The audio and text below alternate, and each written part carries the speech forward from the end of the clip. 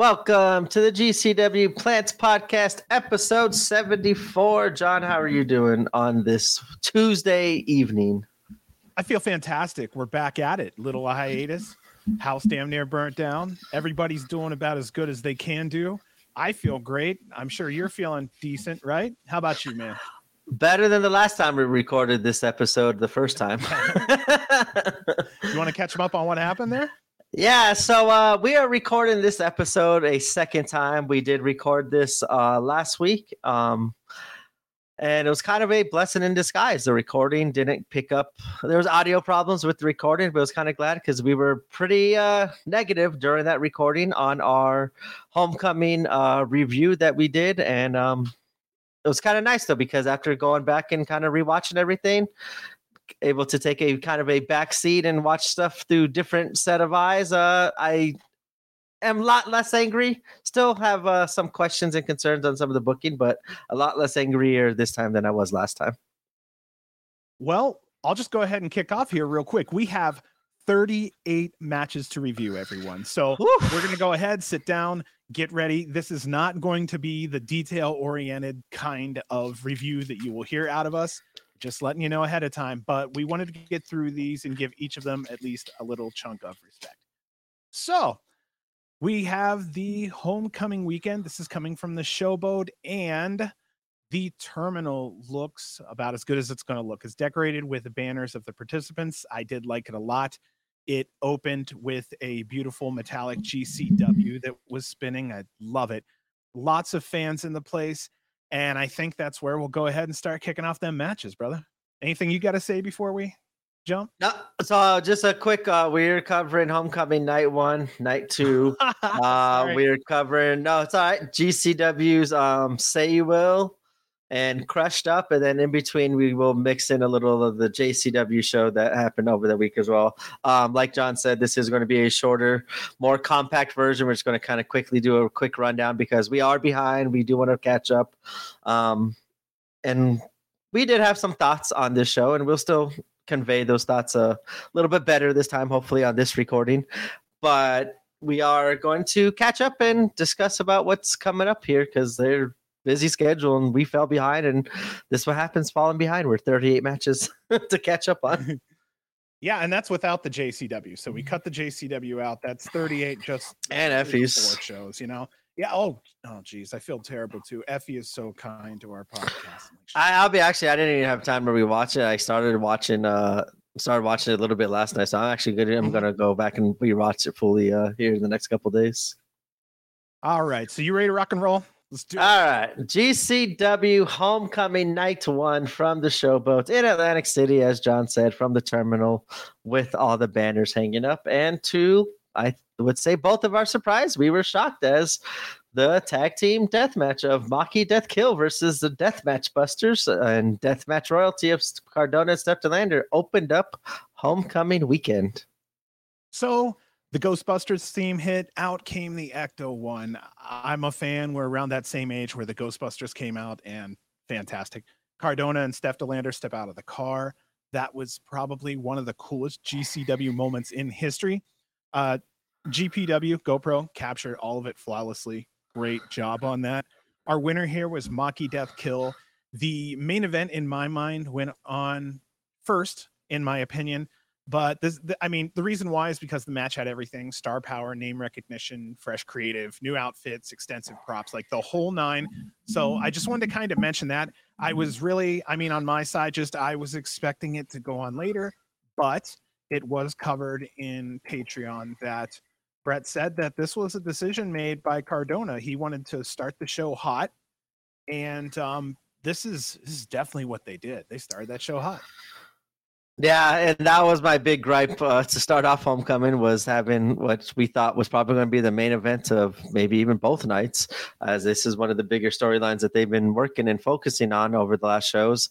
I was shocked to see this happening first, and it kind of did take the momentum away from the rest of the card, watching it, and kind of took my excitement away. And that's kind of what led me, I think, to having a little not so bad experience watching homecoming as I intended to, but the action was incredible. The story that they told during the match was perfect from Cardona and Steph, and perfect for Nick Gage and Maki, and I loved it. I like this could have been the last thing I saw homecoming weekend, and I would have been leaving homecoming weekend with a smile on my face because it was a very entertaining show. Everything that we expected from that match, and as you said, started off the main event of the weekend with a banger. So it did open it up in a different way than I originally thought. That will lead us into that next match, which was Leon Slater versus Alec Price. Probably one of the bigger matchups I was looking forward to the whole weekend. And even though it seemed like Alec got a little injury early on in the match, played it off pretty well. And actually, after that injury in the match kind of took off and became crazy, really, really good after the injury, I thought. And this did live up to the hype, even though the injury kind of did scare me there for a little bit. Yeah, I just kind of felt bad that Leon and Alec had to follow after the Ecto that too.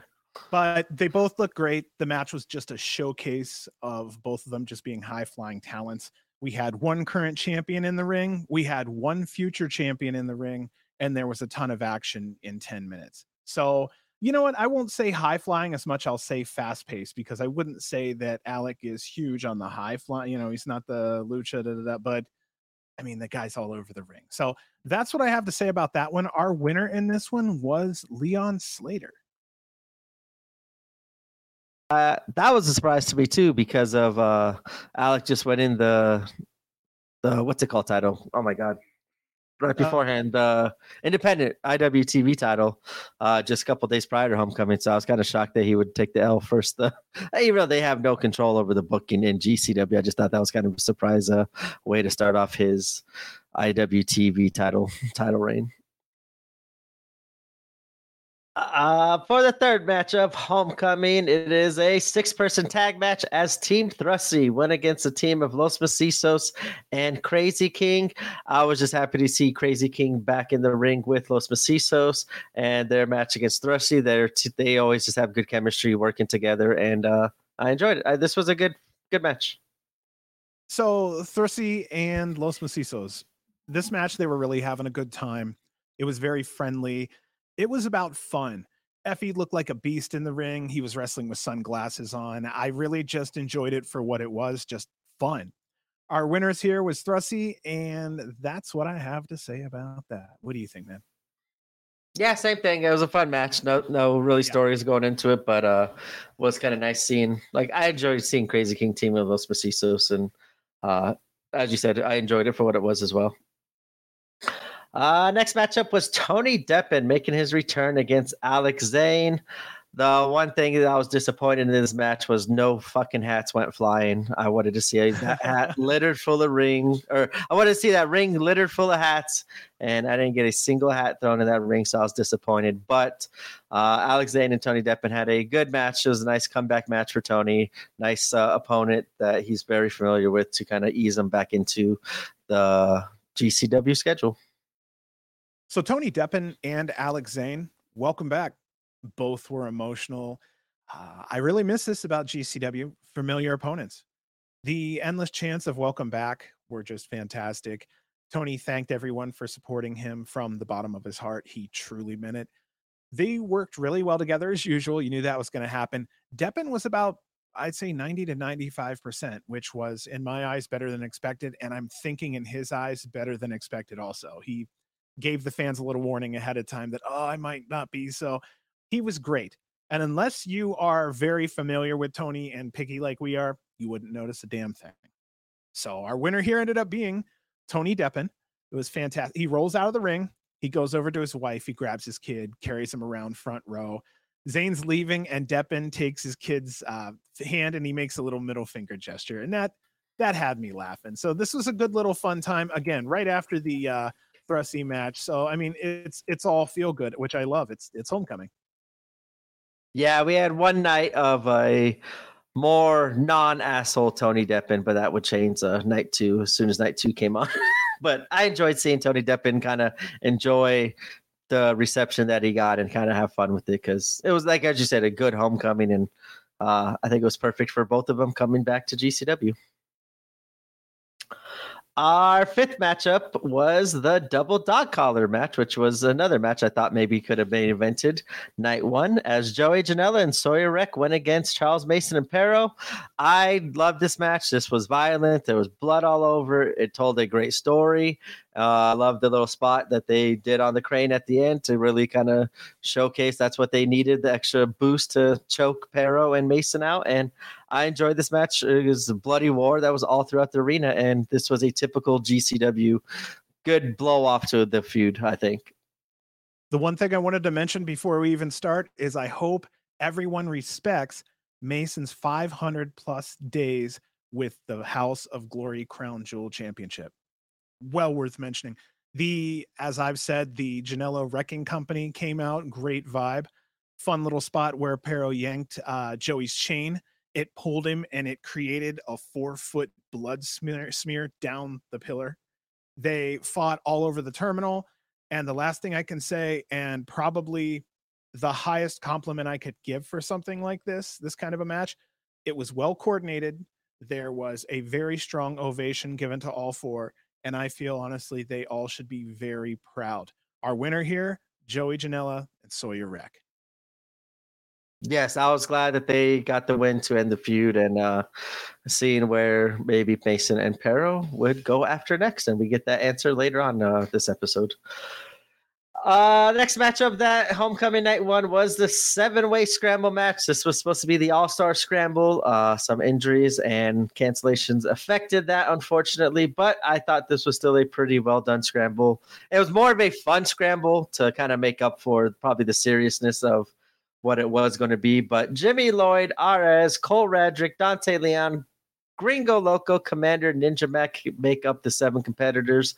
And my thing, I was just really happy to see the winner. I was happy to see Jimmy Lloyd picking up a big victory on homecoming in AC and kind of getting the crowd behind him. I enjoy Jimmy getting little moments like that. I've been asking for kind of moments like that to Jimmy Lloyd getting, and I'll take that during this scramble match.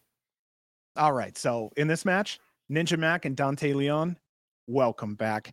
Kids love Ninja Mac, and that's the key that I was talking about, where GCW can use something with the kids. That guy needs all kinds of kids gear. The kids are always chanting for him. Okay, and no BS, just go watch the best scramble GCW's put on this year so far. Our winner in this one, and the whole reason why everyone busted their ass, Jimmy fucking Lloyd. The whole reason for the scramble this time on homecoming was Jimmy Lloyd. Very proud for that. Yes, that was a pretty big name. A lot of big names in that scramble too. So pretty big victory for Jimmy Lloyd, I thought. Next match was the GCW Ultraviolet title match as Rina defended the belt against Takashi Sasaki, and it was a good match, a good Rina match to kind of keep on getting her payback against Freedoms for what they did to her during TOS weekend and everything that happened in Japan. But other than that, I thought this was just a good match and another big win for Rina. Rina's loved. Great love from fans. No kidding. In this match, she was bloodied very bad. I will say it was still a very good ultraviolent match. There were barbed wire doors propped up in the corners. There were chairs, light tubes. Also, Sasaki came out with a light tube sword. And I think that's a good indicator of what went on and how much glass may have been broken. Our winner here was, did I say wiener or winner? Our winner here. A little bit of both there. Well, it's that testicular move. Oh, yeah. Yeah, our winner here, Rina Yamashita.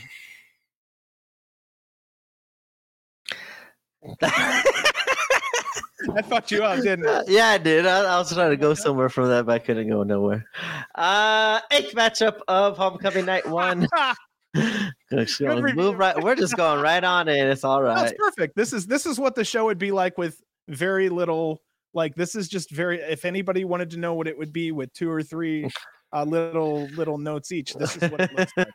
So, right. Yeah. When we go in depth, I think that's what. Yeah. This is our catch-up show. Don't hate us, people. Yeah, we went in depth and that didn't get too pretty. And I think the gods, the podcast and wrestling gods were speaking to us of, hey, you ain't putting this one out. So yeah, this is what you're getting in return to make up for it. Eighth matchup, King of Freedom World Title match as the new champion, Toru Seguro goes against John Wayne Murdoch.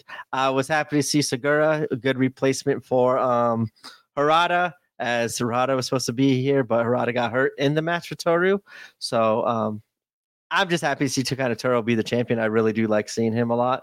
And seeing him defending that title against John Wayne Murdoch made sense with the storylines going on. And John Wayne Murdoch's a good representative of GCW. And this was a fun death match, typical two great death matchers.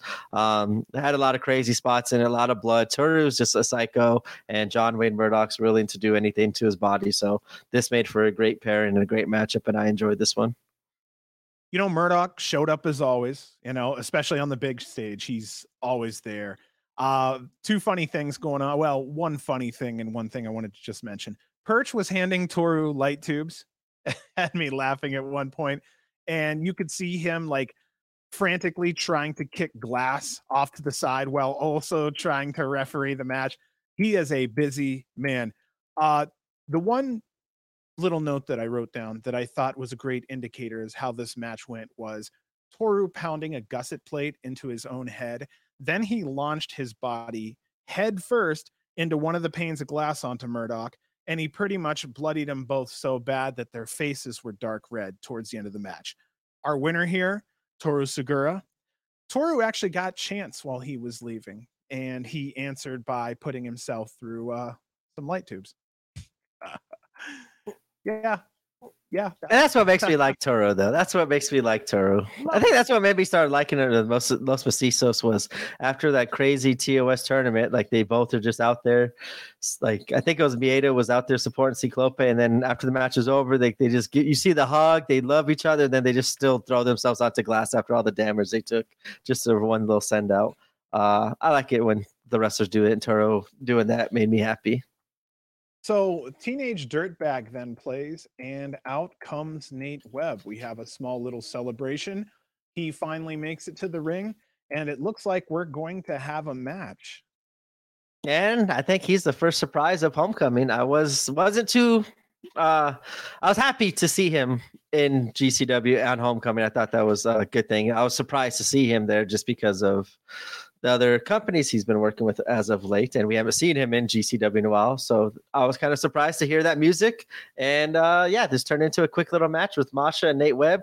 The one thing I really don't like about this match was kind of Nate Webb had a little bit of too much offense, I think, to carry a 8-minute or 7-minute match against our former champion, not seeing Nate Webb for a while. So I kind of wish Masha would have done a better job of just kind of, what's that word? Oh my God. Squashing Nate Webb and kind of gotcha. Yeah, I would have preferred that, but I didn't mind Nate Webb getting the entrance and song. I just would have preferred like Masha come out, laugh, kick him, and then call it a night after that point. Well, I was cheering on Masha. I put it at a short match at 7, but I think you're right. That should have been a 4 or 5 minute, just beat down. You're also right that Nate did get a fair amount of offense in. A little awkward with the offense. Some of it was a little rough. Some of it was just, I don't know. I think he'd been out of practice for a little while, and I think it showed because he's like, okay, he's used to laying in, I think, a certain amount. And with Masha, he has to just adjust just a touch. And I think that threw him off. Nothing against him. I mean, that's the first time he'd stepped in a ring in quite a while. I was also laughing that as there was a fight to the outside, Nate had found that someone in the crowd had brought and was drinking an MD 2020. So someone had snuck in alcohol of, hey, it's a party. Our winner here, Masha Slamovich. It's the cheapest alcohol too. I saw the MD 2020. I'm like, holy shit, I haven't seen that in years. That's so fucking GCW. I love that. Also, I wanted to say something, and I didn't really want to swallow up too much time, but it's the truth here. I watched a little bit of other Masha Slamovich stuff, and I'm not going to get deep into it really but I'm more of a fan now.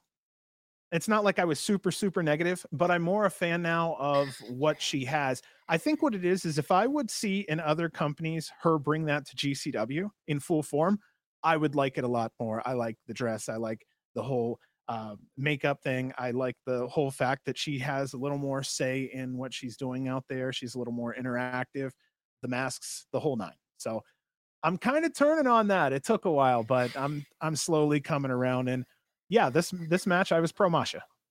Yeah, I would say too. That's probably where I started watching a lot more of her was in Impact when she signed with them originally. Because, yeah, as you said, you see a different side of her there than you do in GCW, and that's kind of weird. Like I prefer kind of sometimes seeing my wrestlers, like the wrestlers I enjoy watching. I prefer seeing the GCW version of them than like their normal character because it seems like when they're GCW, they are open and more free to do all the stuff that they want to do. Yeah. So that's why I do find it kind of weird though. Yeah, Masha is the opposite. I didn't think about it until you said that. I'm like, she's not toned down in GCW. I just think she doesn't have to try to express herself as more of a badass on GCW because I think that's just how she's presented. As it's opposite on Impact, where she kind of does have to go out of her way to present herself as the badass because they're kind of restraining her a little bit because they're not pushing her at, like that at the moment. Yeah, it's one of the few ones right now where the fans have booked her. They've booked her. Yeah, she's gonna kill you. That's just especially for GCW. Yeah. I've been seeing that one. All right. Our main event of Homecoming Night 1 was Matt Tremont versus Violento Jack. Match was good. I just don't understand why this was a main event of one of your biggest weekends of the year, and that was another concern and questionable decision I thought of, but ultimately it was a good match. The talent always came through as always, and Violento Jack and Tremont had a good death match. I also didn't like the ending because of what happens on the ending of night 2 after this one. The ending of night 1 didn't make any sense for the ending of night 2, and that's where I kind of get a little confused and didn't really enjoy Homecoming as much. But the match was good and fun, and I'm glad Tremont was able to get a Homecoming main event spot as well. Well, I'll tell you, Tremont was really welcomed out for sure. Emma was announcing him, and the fans are out there chanting, ha, ha, ha. That was just one of the awesome moments. This was mostly a tubes and glass panes match. And by mostly tubes and glass panes, I mean a lot of freaking tubes and glass panes.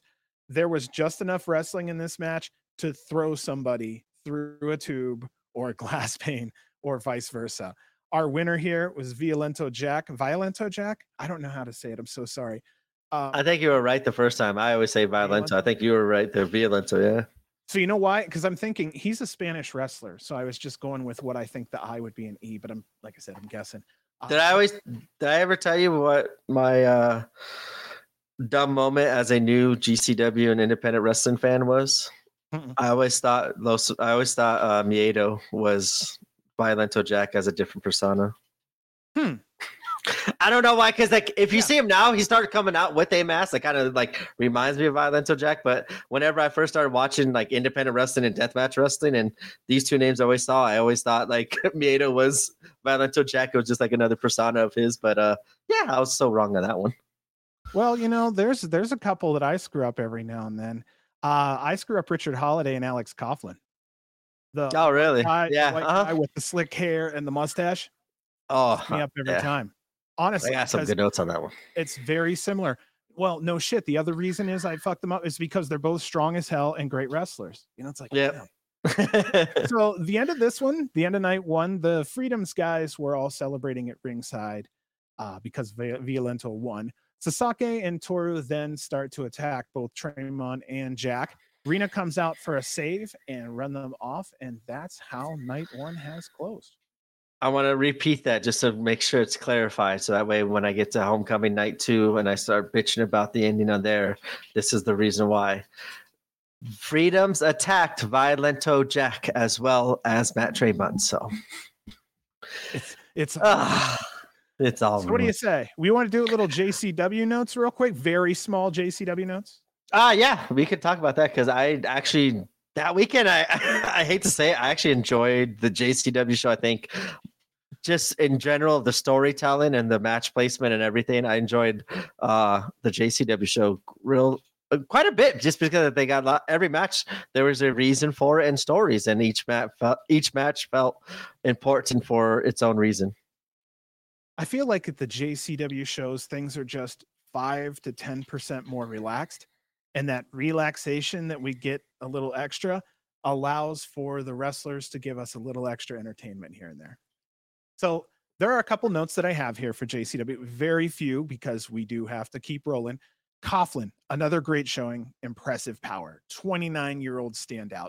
More until we can't anymore. He's like a Mercer to a degree, but in a different way.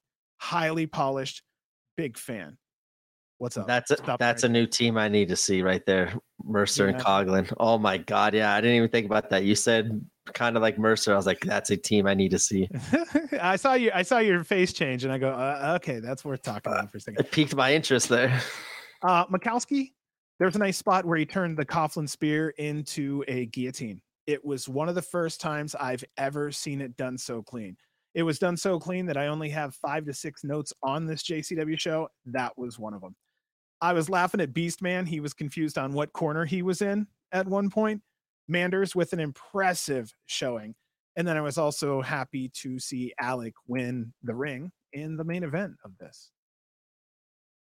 Yeah, I enjoyed Manders getting a big win in the JCW over Kevin Blackwood as well. And I like kind of that big win. And Alec Price's win of the Battle Bowl rings over Josh Bishop, too. They're leading now. That's their next JCW show, Manders versus Price. Imagine that. Wins and losses matter. And now those two are going to wrestle against each other to find out who's wrestling Jordan Oliver for the JCW belts. And that's it. That's like so easy booking. That's why I get so mad. Like, that's why Homecoming, I was getting so mad. Like, that's it. That's all you got to do. Wins and losses matter. It matters. And now that's all you have to do. And then you can't do it for your two big shows. JCW show. I enjoyed it. Jordan did pick up a victory over Griffin McCoy. I enjoyed the match. It was a little slower paced, but I liked it because it gave more time to kind of have them talk shit to each other, kind of build up the feud even during the match as well, and have the blood kind of keep on boiling during the match. I did enjoy that as well. I was kind of a little disappointed that wasn't the main event just because it was the longest match of the night, and that is going to be your champion. Like, once again, I don't know why your champion's not main eventing the shows. I get why Alec Price and Bishop could be a main event. I just why couldn't that have been the co-main event? Like, those are the people that are challenging for your champion. Like, it just seemed like a natural build-up in match progression wise.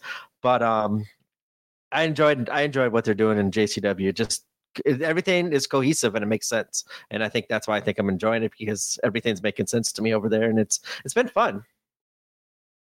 Well, what do you say? It's time for the next show here, huh? Night 2, same spot in the terminal at the AC at the Showboat. And night 2 opens up with Braden Toon going against Tony Deppen. I was happy to see Braden. I'm still happy to see him on all these shows outside of the South where we originally saw him. I'm enjoying seeing him traveling with GCW and working all these matches. And this was a good matchup, I think, with Tony Deppen. This was a classic Tony Deppen getting a new name and taking him into the deep waters, even though it was only 8 minutes. It wasn't too deep of waters, but I thought this was the best showcase that we saw of Braden Toon in a one-on-one setting. We get to see him go through sell the match, entertain during the match, but also carry it as a one-on-one competitor instead of being in a scramble. And he did very well in this match. I was impressed with Braden Toon. And I liked how Tony Deppen, who the fuck is this guy at the beginning? Like, yep, we got that asshole Tony back. This is the Tony I wanted to see back. Yeah, and I even wrote that in my notes. No shit. Heel Tony Deppen is back. He tossed a hat in the crowd. Yeah, we're on the same page. It was very apparent that Mr. Nice Guy was gone and it was back to work for Tony Deppen. I wanted to mention that Braden was in a Tracy Smothers shirt. I thought that was pretty cool. A nice little callback. I think there was a recent birthday not too long ago, and I think that was the shout out there. I'm not 100%. It was a good match. Braden was a solid opponent. I think it was more solid than Deppen had expected, which I think played out in the match here and there. Please come back. Chants were coming out from the fans. We said this from the first time we see Braden. We need to get him back. And ever since then, I mean, we saw him back in New York like nothing. So dude's working his butt off. Tony sees it, fans see it, we see it. I love it. Yeah, I'm glad to see classic Tony back. I'm surprised it lasted a whole night of him being on his P's and Q's. But yeah, I'm so happy to see Toon everywhere, because he actually has been killing it in whatever role he's been asked upon in GCW these last couple shows, and I think he deserves to be part of the regular crew here that's been happening. Our next matchup was a 8-person tag match as the Brat Pack, which is Starboy Charlie, Leon Slater, Brogan Finley, and Marcus Mathers go against a team of Thrunt, Effie, Alley Catch, Sawyer Wreck, and Dark Sheik. Once again, just another match. It was kind of like I don't want to say like I have the exact word you have, so I'll just piggyback off what you're about to say, and I agree with everything because it just felt like shit was everywhere. Like it felt like an SGC match. It was a decent match. It was the word that we were both looking for here was chaotic. There was just a ton of crazy fun shit going on. At the end, I even put here our winner was Thrunt and 11 minutes of fun.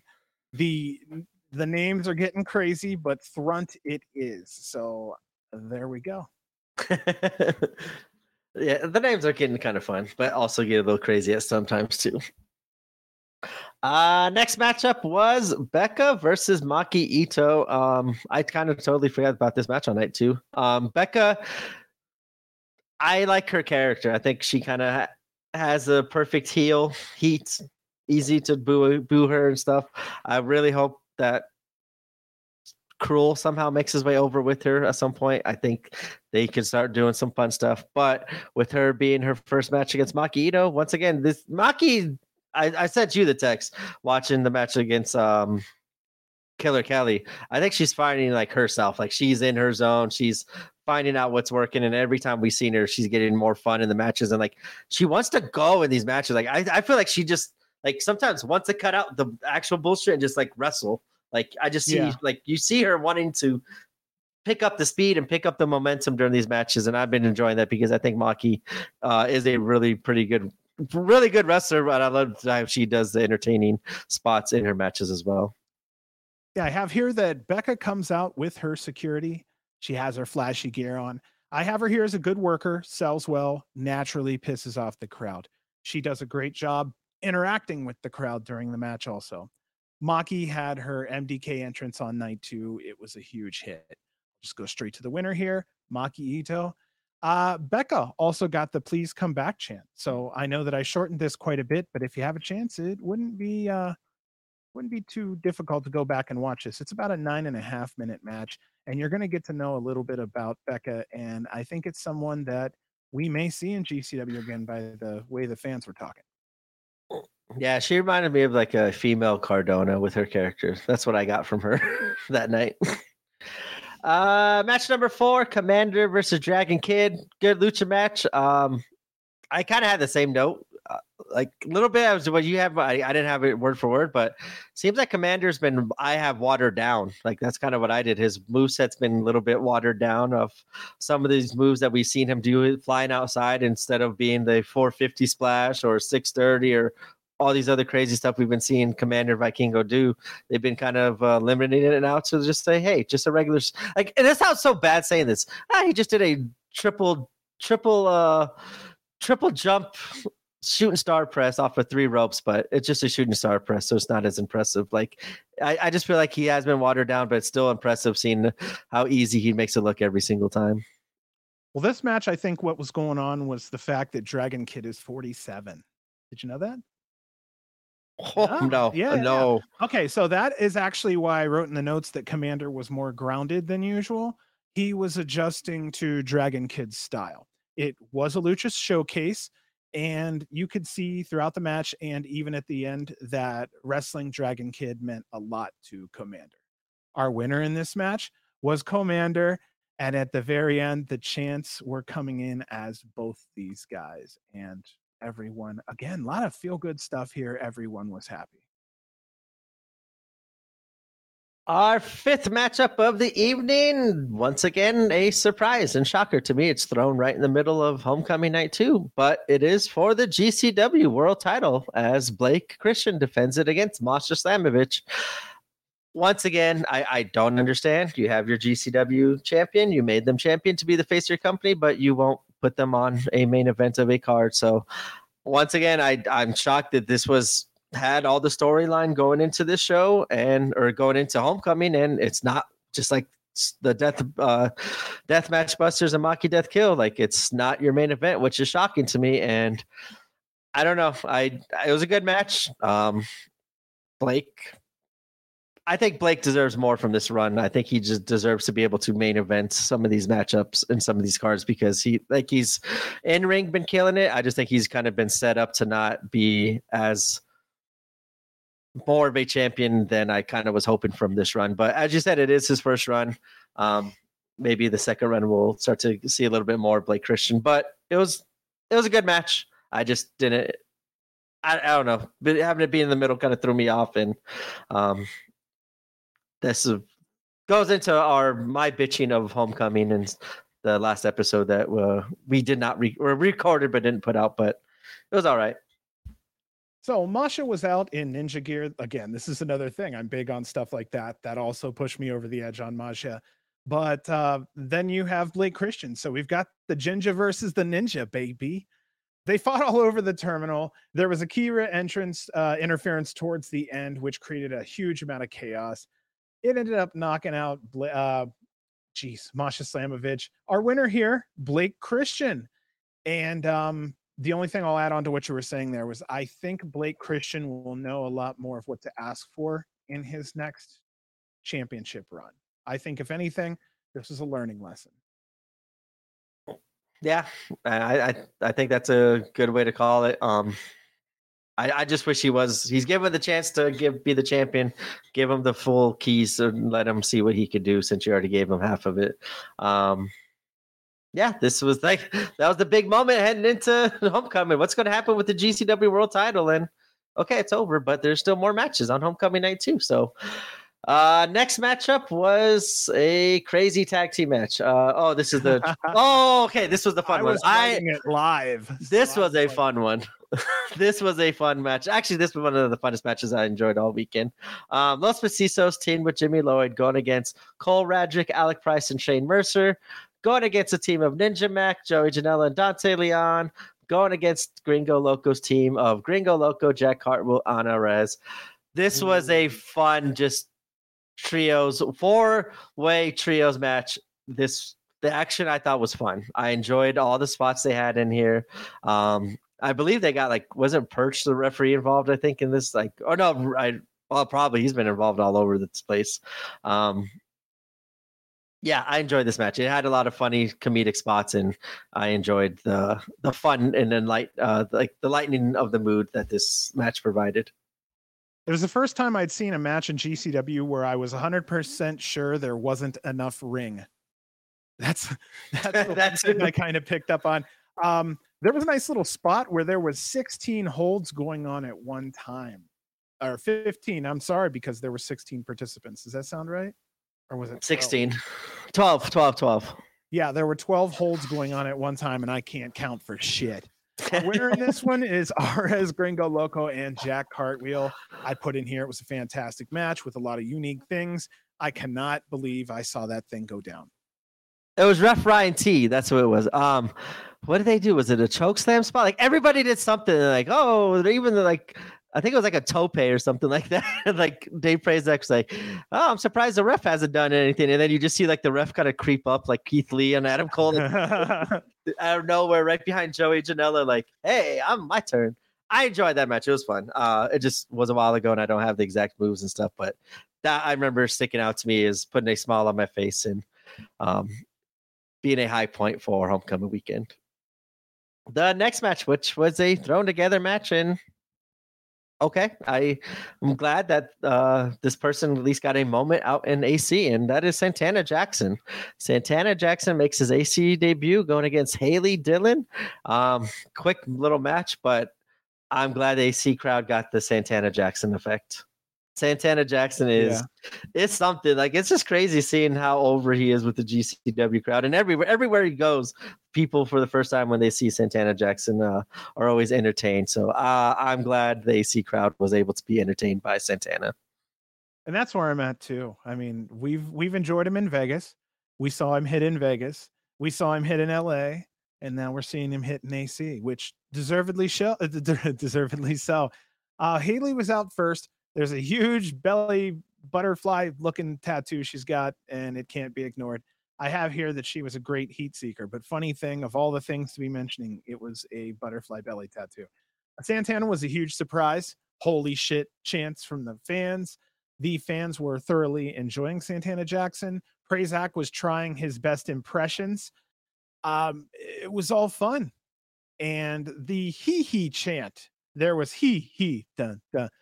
That had me dying. We've watched him so many times. I never thought of a he chant. Our winner You just Santana Jackson. What's up? No, we usually just hear people yell it out like randomly throughout the match, like hee, and then like someone else like hee. Like that's kind of like the woos, like during random like Ric Flair matches, you hear woo woo woo, and then, like but for Santana Jackson, it's like hee. I enjoyed it. I the pop was shocking to me, and I'm glad he gets those pops. So I'm glad the AC crowd took to him because it's been very fun to see how GCW is taking him in. Santana Jackson is the king of pops. You'll see. I'm gonna go tell him. Oh, that's go online and be like, "You're the king of pops, bro." Oh, I don't have my react button ready, or else I'd hit the button on you. But all right. Next matchup, Homecoming Night 2, was for the GCW tag titles as the team of East West Express defended against Freedom's team of Sasaki and Toru Segura. Had a feeling this was probably going to happen. I don't like it. I think me and you kind of agree on why we don't like it and what it kind of shows the fans of GCW and what it takes away from GCW and us as fans. But Team Freedoms beat East West Express for the belts and now the tag titles, along with the Arena and the Freedoms over in Freedoms. Ultraviolet title is gone in Japan, and the Extreme title. We don't even know where the hell that is, so we don't even know what's going on with that. So, and we got Blake hanging out in the mid card with the World Championship. No offense to Blake, but this is where I think we kind of disagree. Is like, where are all our titles? Yeah. My main concern was we're getting ready to have a fantastic Europe tour. GCW's ready to have a fantastic Europe tour, and they can only have one belt. I think, unless Rena's going. Is Rena going? I don't remember who was going for Germany. They have been switching it up too, which has kind of been nice, but also kind of been a little disappointing because we don't get to see a lot of the regulars we kind of enjoy overseas. Yeah, well, I do know that in Japan, Gage isn't going over, but he is going over to Germany. Yeah, I saw that. I'm looking forward to that. So, did you announce this one or not? I'm sorry. I got caught in. Oh, right. So, East West, huge ovation. Jordan looks a little off, but I think he had a match earlier, so that kind of doesn't help too much. Wayne was enjoying himself thoroughly. He looked happy. 143 days, GCW Tag Team Champions out there. Violento Jack then appears during the match. Chairs were used on East West, and Violento Jack comes in to help Sasaki and Toru. Our winners here and new champions, Takashi Sasaki and Toru Segura. Hold on, you mean Violento Jack, the same one that Sasaki and Toru Segura the night before beat up at the end night one, and then all of a sudden Violento Jack just, oh, I'm on your team now, just kidding. And that was a red herring, and now they're Team Freedoms. Yeah, that's exactly. I'm not giving you my opinion. That's a fact. I'm giving you my opinion. That's shitty. Oh my God. This is where I go into that didn't make any sense. I don't mind them losing to Freedoms. I thought they kind of would. I like how Prazak kind of did make mention of the match beforehand with Griffin McCoy and kind of like the injuries he did suffer in that match, quote unquote, and how that was going to affect him, quote unquote, later. Prazak, I think it was Prazak, did a very good job of talking about that throughout the match as well. So I did enjoy that. And that kind of made it a little bit more make sense of, hey, this is why East West Express might be losing the belts here because they've been one of their champions have been beaten down earlier in the day. I just don't understand the why again. This is where I disagree with the booking. It doesn't make any sense why Violento Jack gets beat up one night and the next night he joins them. I guess, okay, he played the trick on him and he wasn't really beat up, but I just think to me, that was lazy booking. And the way that these champions lost that belt was that as you kind of say, like, that's not the way I envisioned them losing this belt. So I just looked up real quick what was going on with Yamashita. She is going over to England and to Germany. So we will have 2 belts represented over there. And unless that other belt comes out of the closet. I know it was in the trunk. It might be in the closet. Who knows where it is now? Again, I think it's getting polished up and I think it's going to become a beautiful scramble championship.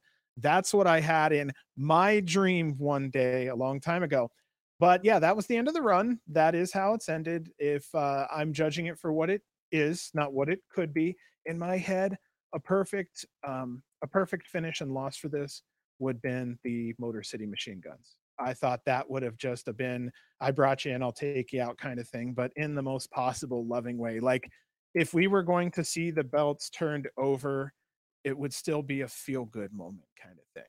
So, they would have raised their hands at the end. It would have been the passing of the torch. They love each other and care for each other, and it's all a good thing. So that's what I have to say about that one is you always hope as a fan for the belts to be longer, but the thing for me has nothing to do with the belts as much as the belts being gone may be an indicator that Nick Wayne may not be around as much. And I have a feeling as his stock goes up, his dates will come down. Yeah, I'm surprised they did announce him and Jordan for one of these cards coming up here. So that was kind of nice to see that they are still able to use them. I thought my issue is not with them losing it either, just how they lost them. It doesn't make any sense with Violento Jack being beat up the night prior. Like that's my only issue. I had a feeling they were going to lose, and then some team, I don't know which team, was going to win it in Japan, is what I assumed, to kind of bring the belts back to the States, or when Freedoms comes back out here in October for the Art of War games, I thought maybe that's when they would give us the tag title backs. But I just, like, as you said, we're about to go on all these tours for the next 2 months, and you got no belt no champions to sit there and represent, and that kind of sucks. East West could win it back. That's possible. That is possible. But we gotta wait till October for that to happen. Like that's what's annoying. It's gotta be like in October. Like I wouldn't mind seeing them taking this to LA and or not LA, England and Liverpool. And I would like to see them go against Derice and Leon Slater as a tag team over there. I know they're a tag team, and that'd be a fun matchup. I'd like to see, even though like they don't have the belts anymore. I think that's still a matchup I would like to see. But East West Express tag title runs end, and we'll see what happens from here. And that leads us into our main event of night 2, which once again, I don't understand why this is the main event because it was not built up towards anything, but Violento Jack goes against Rena. I don't remember if they announced if this was for the Ultraviolet match or not. I can't remember, but this was a good death match again. Violento Jack had a great tour over here. I just don't understand what they were doing character-wise and booking-wise with him over here. But the match with Rena was good. And once again, this sets up to what's going to be happening now in Japan in October. Okay, so I'm looking up real quick because I may, you know what I mean? Like I may not have written down. I'm trying to see here. This was the Ultraviolet title match. So that's what was going on here. Okay. It's just I was doing it live. And when I do it live, I write down who was in and boom.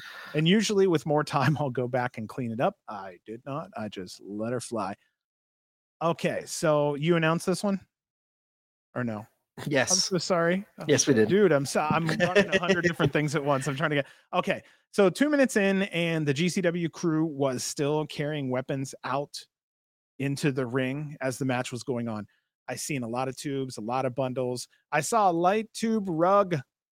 I also saw a glass pane bridge with in the middle of the ring, which was beautiful. The ending was a Rena splash mountain through that glass. She was almost choked out, and then she rolls him over for 3. Our winner and still champion, Rena Yamashita. So we go a little further here towards the end, and there's a little chit chat back and forth between a couple of the big guys. And Gage says, we're going to have Art of War 3. Sasaki then grabs the mic and says that he's bringing Jun Kasai, Toru, and Violento with him. So now we have the stage set for Art of War 3. And I'm looking forward to that. That should be fun. It did take away a little bit from the Chicago show because I always just expect that to be in Chicago, but it's going to be interesting. I think it's going to be actually really cool in AC. I think that's going to be a cool matchup for them to get. I think the crowd and atmosphere that night is going to be through the roof. It's going to be a fun and exciting night, I think. And that Art of War, yeah, they got Takeda, and I forgot who their fifth person was, but I'm happy with the teams in Team GCW versus Team Freedoms. I get this is where everything was culminating towards homecoming weekend. I just wished how they got there could have been done a little bit differently while still preserving homecoming as a big show. Because now after these two shows, I left thinking these were just two regular shows. I didn't feel like they were special. They didn't feel like they were like homecoming. Always felt like, hey, this is the big one. This is Gage Cardona. This is last year's homecoming was oh shit. Fuck. One of those But yeah, exactly. But like it felt special. Like these shows felt special. Yeah. Where this weekend I really felt like the specialty didn't feel there. The novelty of homecoming wasn't there. It just felt like regular AC shows, and it's a little disappointing that kind of affected my mood and everything and my reactions towards this show. But luckily, these next two shows we kind of covered helped me get back into GCW. A lot of way better booking, I believe. Throughout these next two shows, and leaves me happy to what's coming up after homecoming and coming up for the future here with Germany, Liverpool, Japan, and then back home in the UCC Center. I'm excited what's coming up here. So I'll just kind of go to some awesome little spots I wanted to go back to reflect on that weekend. The Ecto one and everything Cardona. The return of Tony Deppen, Alex Zane, Ninja Mac, and Dante Leon, which were some of the people that were the reason why I fell in love with GCW in the first place. Jimmy winning the All-Star Scramble, and lastly, Santana Jackson going over like wildfire at the terminal. So that's the couple things I did want to mention to kind of just say those were the ones I look forward to when I look back. All right, that will lead us into the next show we're going to cover, which is GCW's Say You Will from the Grand Sports Arena from the Hoffman Estates in Illinois. And going into the show, I was not excited at all. Be honest, like homecoming left a sour taste in my mouth. I wasn't happy for anything, wasn't excited for it. The matchups looked good, but I wasn't getting my hopes up and getting looking forward towards anything other than the matchup. So I kind of went into these shows with a clear mind and open mind and just hoping to see some good wrestling. But I enjoyed what Say You Will end up turning out by the end of the night. So I felt like it was nice to get back to a card full of familiar faces. And I was really excited. The 16, 17, 18-year-old kid in me was excited to see Lash LaRue from WCW. I had no idea whatsoever what we were getting. Would it be good? Would it be bad? No fucking idea. I'll hold off my opinion on that one. I won't say anything more. All right.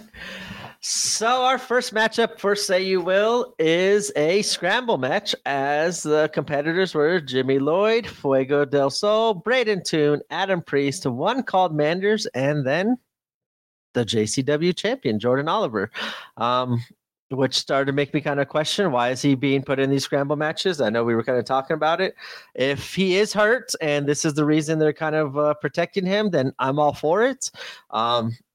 It is disappointing a little bit, but if that's going to make him still able to see Jordan make appearances and still wrestle while preserving his body and health for future appearances, I'm all for that. But if the reason why they're putting him in scrambles is not because he's injured or any other reason, I just don't understand why you're having a singles champion in these scramble matches and not even defending the titles. And it's a little frustrating seeing booking wise what is heading where the JCW title is going to be at. I thought they had a really good first title defense against Mance Warner and stuff, and it seemed like they have a lot of good matches, and they kind of just the title defense is just kind of stopped, and I'm hoping that will change here soon, and hopefully Jordan is getting his health back if that is the case, and he is ready to defend that title a lot more, because I've been kind of missing the point of having the JCW title if it's not being defended. Yeah, if there's injury, heal up. We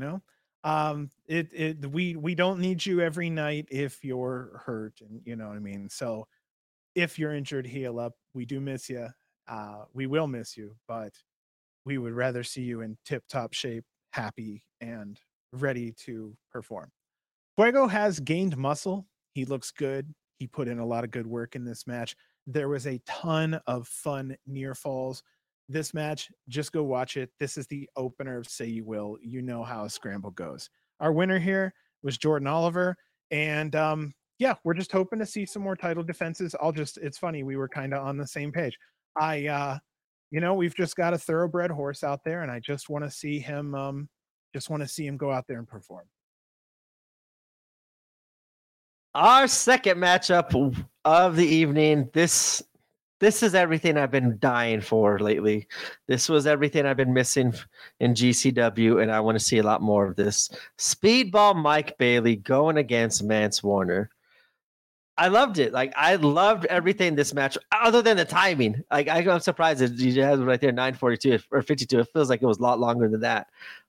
I loved this match. This felt like what GCW used to represent. You got two names that are GCW regulars fighting for supremacy of the brand, and who's going to be the next person to represent the company as a champion, and who's going to win this match to get the next championship shot, hopefully, at Blake.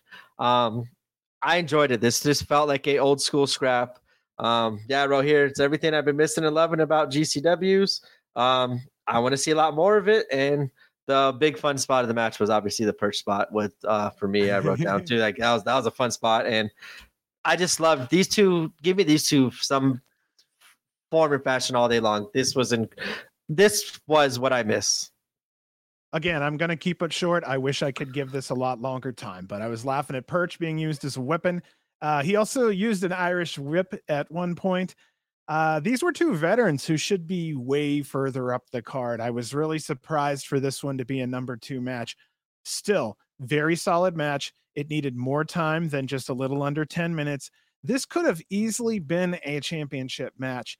Both of the men in this match always put on quality matches. I don't see a bad Mance Warner match, especially singles. I never see a bad Mike Bailey match. If quality is what it's about, and then we would, I don't know. You're letting me talk. That's the problem. These are the ones that I'd like to see hold the title for GCW. These are the ones I want to see carry the torch. These are the ones I want to see at the top of the card, because as I'm watching this 3-hour show, these are the ones that I look forward to. They're the reasons we were watching and started watching GCW. These matchups were the kind that got us involved. Like, holy shit, this is fun. This is what we miss and love. I agree with you. These two names should be representing the company and battling it, because they're just can't miss. I loved this. Like, I cannot tell you enough the booking of this matchup. I just loved these two competitors, and the match that they brought was fantastic. This was a 10-star out of 10-star match, whatever. Like, I enjoyed every second of this and what it represented, and just the feeling that I had watching this match. And also, the other thing that I will mention in closing here is that both Mike Bailey and Mance Warner go out of their way after the show to be out there with the fans and meet them. And that's how you make true hardcore lifelong fans. They go out there, they don't stand back there and they're out there interacting with everyone. And for fans, that matters. And that's how you get those longtime fans. I'll just trust me. That's how it's worked for me many times, is some of the interactions after the show. Well, a lot of fun interactions after the show has made better relationships in the present. Yeah, I enjoyed this. Give me these kinds of matchups and I will be 1,000% back in. And this was like, literally, this matchup kind of got me back into like, okay, I'm not so mad at GCW no more, because like I was not happy after home. I wasn't happy after Homecoming. As a fan and doing the podcast, seeing the booking, seeing what was happening, Nothing kind of made sense. I wasn't happy with everything, and seeing this matchup had a giant smile on my face and got the happiness back to me. Kind of brought me back to what made me a GCW fan, and I'm glad. And I thank you, Mike Bailey and Mance Warner, for that, because these types of matchups between competitors like you two is what made me a GCW fan and what gets me excited to hopefully see more of this coming from GCW down the line. Okay, I was going to let you just move on. Both of those guys are giving the quality style matches that people went and wanted to go see at ECW. And these are the kind of matches that ECW delivered. Just saying, if we're trying to go around that route a little bit, that was an ECW style fucking banger. I kind of have like a little note here later. I kind of want a little time to just kind of, I wrote down a pretty big thought that I was in. This was like the only future booking I did just because of everything that's happened. I kind of stopped wasting my time with the future booking. But after seeing this match and kind of seeing another match later on in the next card, I kind of wanted to make a statement of what, as you said, kind of what got us into what we expect from GCW in the act, in ring wise and afterwards as well. So I'll hit more on that later on. Next match, to say you will, which was another fun matchup as Team Bussy goes against Violence is Forever, making their second match, I believe, at this time in GCW. Once again, give me Violence is Forever all day long. I wrote they need to stay in GCW every show. Like, they are meant for GCW. I was actually just talking to my wife a little earlier downstairs when you sent me the message saying that Violence is Forever will be at UCC. I was super excited because I've been kind of tooting their horn for a little bit, and my wife was like, who are they? Like, I heard you say them, but I don't remember seeing them. I said, like, hey, this is a team I'm surprised hasn't been in GCW all this time and are just now starting to work with them. I'm glad to see it happening. I want to see it happen a lot more because I think they could do a lot of fun and destructive things in the GCW tag team title scene and tag scene just in general. And I want to see them happen a just destructive warpath over these next couple matches because they've just been a breath of fresh air, in my opinion, in the growing tag division. So we're getting ready to go to Japan again. So I need to announce Bussy the way that Effie wants it announced in Japanese. Are we ready? Yes. It's Oshiri no Niko. No one kill me out there. That means ass pussy. Just letting you know. That just came up on Effie's thing 2 minutes ago on Twitter. I'm just don't kill me. Don't kill me. He's like, breaking that's close news. Enough. So yeah, so when we go to Japan, there you go. Bussy was having more of a serious match with VIF, and I really liked it a lot. There are two things I like about Bussy. It's when they have fun, but more importantly, when they put on a real wrestling match. Look back at their tag team title run if you want to know what I'm talking about. Yeah, Effie and Ellie was very serious. I loved it. But even though that was how that was, our winners here were still Violence is Forever. They were not to be deterred. Violence then decides to attack Bussy after the match was over, and Los Macizos comes out and they run off Violence is Forever. And then funny thing, that actually gives us kind of a hot start into our next match. Did you want to talk before we got into that one? Yeah, real fast. Talking about like who would have, I would have liked to see drop the tag titles. East West Express would have been Violence is Forever. Given, hey, after these two ass whoopings that they did to our GCW, like this is what I missed too of these new like Pero when he came in and just make a statement, make a scene, and beat up the regulars, beat up like the fans we love, or like the wrestlers that we love as fans, like and make a statement as outsiders coming in and taking over. Like a new style GCW, like that's how I felt with Violence is Forever, and I enjoyed their statement. And like I said, I felt like this was a classic. Let's build this new team up, and I wish they could have hauled off East West Express one more show, let them beat the Team Freedoms, and then after Violence is Forever, drop the belts to them after this beat up, because I think that would have been a cool statement of Violence is Forever just coming in and wrecking havoc, and now they're the new tag team titles, and who's going to take it away from them? But I did like to how you said that those Macizos came out, and it did roll right in. That's one thing we've been kind of liking, the match kind of progressions of ending and going right into the next one and kind of interweaving a couple of different stories. I do like that. And the next match was Los Macizos versus Rena and Masha. I was expecting a little bit more from this match, I think, just because of the violence in Chicago and these 4 competitors. I was just expecting a little bit more blood and glass and stuff. But other than that, we got a bunch of other fuckery to make up for it. And this was a fun match. I like all 4 competitors. This was everything I thought each competitor would do. And this was a good match for the Chicago fans. I kind of like Rena and Masha together. I don't know what it is. I don't know what about it, but they're complementary in a good way. And you would think looking at both of them, they would kind of clash and not clash, but overlap in styles. And both of them are good enough at their own thing where the overlap is very little. The doors and chairs were everywhere in this match. It was well fought. The one thing that anyone should take away here was that the women absolutely held their own, which I always love to see. Our winners here, Rena and Masha. That will lead us into match number 5, say you will, which was Joey Janela versus Lash LaRue. This was just a typical Joey against a older veteran that hasn't wrestled in a while and having I was going to say 20-minute, I guess 13-minute match. This was a typical Joey match. It was good. I enjoyed this. I made Lash look good. I think Joey does excellent in these spots to make the opponents coming back, making them look good and do a bunch of crazy fuckery that we wouldn't expect to see from Lash LaRue. Okay, so I'm not going to lie. I didn't have an expectation for anyone who's coming straight out of the late 90s, because usually like some of the guys that you see, they're well retired, they're heavy set, they're out of shape, and they're just living their life happy. They don't need to fucking lift every day and go run for 3 miles. And that was completely the opposite. Lash looked absolutely fantastic. He came out happy. He was mobile.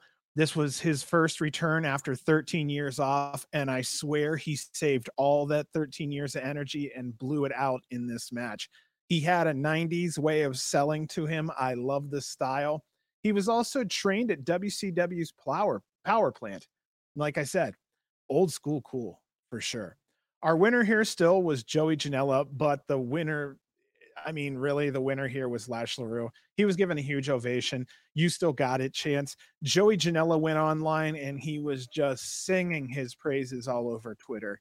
So dude deserved it, and he had such a great positive energy about him. It was awesome. The whole experience was way better than I expected. Yeah, Lash looked better than I expected as well, and I was kind of glad to see him kind of perform at a very high level still, and had a good match and didn't go out and embarrass himself, which I always get afraid of during these matchups when some of these older veterans come in. But he definitely held his own, and I'm same way. I'm happy to see him get that moment at this point of his career. Our next matchup is a tag team match as the team of Cole Radrick and Alec Price, which I am loving, by the way. That's like pretty much the really note I took here is loving this new team of Alec and Cole. Going against a team of Bang and Matthews. To me, it's just seeing Cole and Alec kind of gel and kind of finding their own chemistry has been kind of fun. I wouldn't mind seeing them as a tag team. It gives them some set of purpose to chase after if they're not going to be doing anything other than scrambles. I wouldn't mind seeing them team up and have a little tag team chase. So I'm kind of with you about Cole Radrick and Alec Price, mostly because those are two of my favorites. So not gonna lie there. They took, chocolate and marshmallows and threw them together. I'm not arguing there. Yeah, Cole and Price together again. I love Bang and Matthews. They were the hometown guys tonight. I think Cole hurt his shoulder when one of the Bang Bros landed on him, or when one of the Bang and Matthews brothers landed. I honestly thought for a minute there he tore something because he sold it so well. Our winners here were Bang and Matthews, the porn lawyers. Cole is having a hard time getting out of the ring, I noticed. I slipped that one in there. So I'll go ahead and just go in here. Frank the Clown came out. Maki Ito then comes out. She's out with her new shirt for sale, which I always think is a good move by wrestlers to come out with that gear. Maki then beats up Frank, delivering a Kokeshi and a face wash. She reaches in her bag and pulls out her pizza cutter. She cuts him open and she ends up wearing his glasses at the same time. So this is a busy little match, and it was a nice little in between portion, I think is the best way to put it. Yeah, I liked Maki getting her little hero's welcome and be able to come out, give the Nick Gage entrance, give the fans what they want, a version of what they want, and also beat up Frank the Clown. I'm all down for that anytime somebody can get their hands on him. So I enjoyed that part. I love his usage of color. That's all I have to say. Next matchup was the GCW World Title match as Blake Christian defends the belt against Francesco Akira from New Japan Wrestling.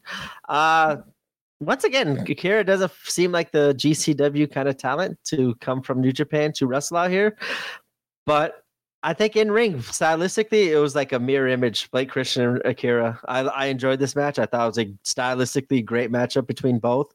And once again, another great matchup from Blake Christian defending the title and showing off what he could do in the ring. I wish they could get a little bit more push with the belt. So Blake was out in all black tonight. Akira is completely new to me. Both seem to have a very, like you said, a very even matchup. Stylistically, they were very close. My read on Akira is, for right now, I'm going to have to see more, but I need to find out what his personality is, because right now his personality is kind of flat. It's kind of vanilla, and I need to see more of what he's about to become attached to who he is, because in GCW, it is really more about personality. So that's what I'm curious to see. He has in there.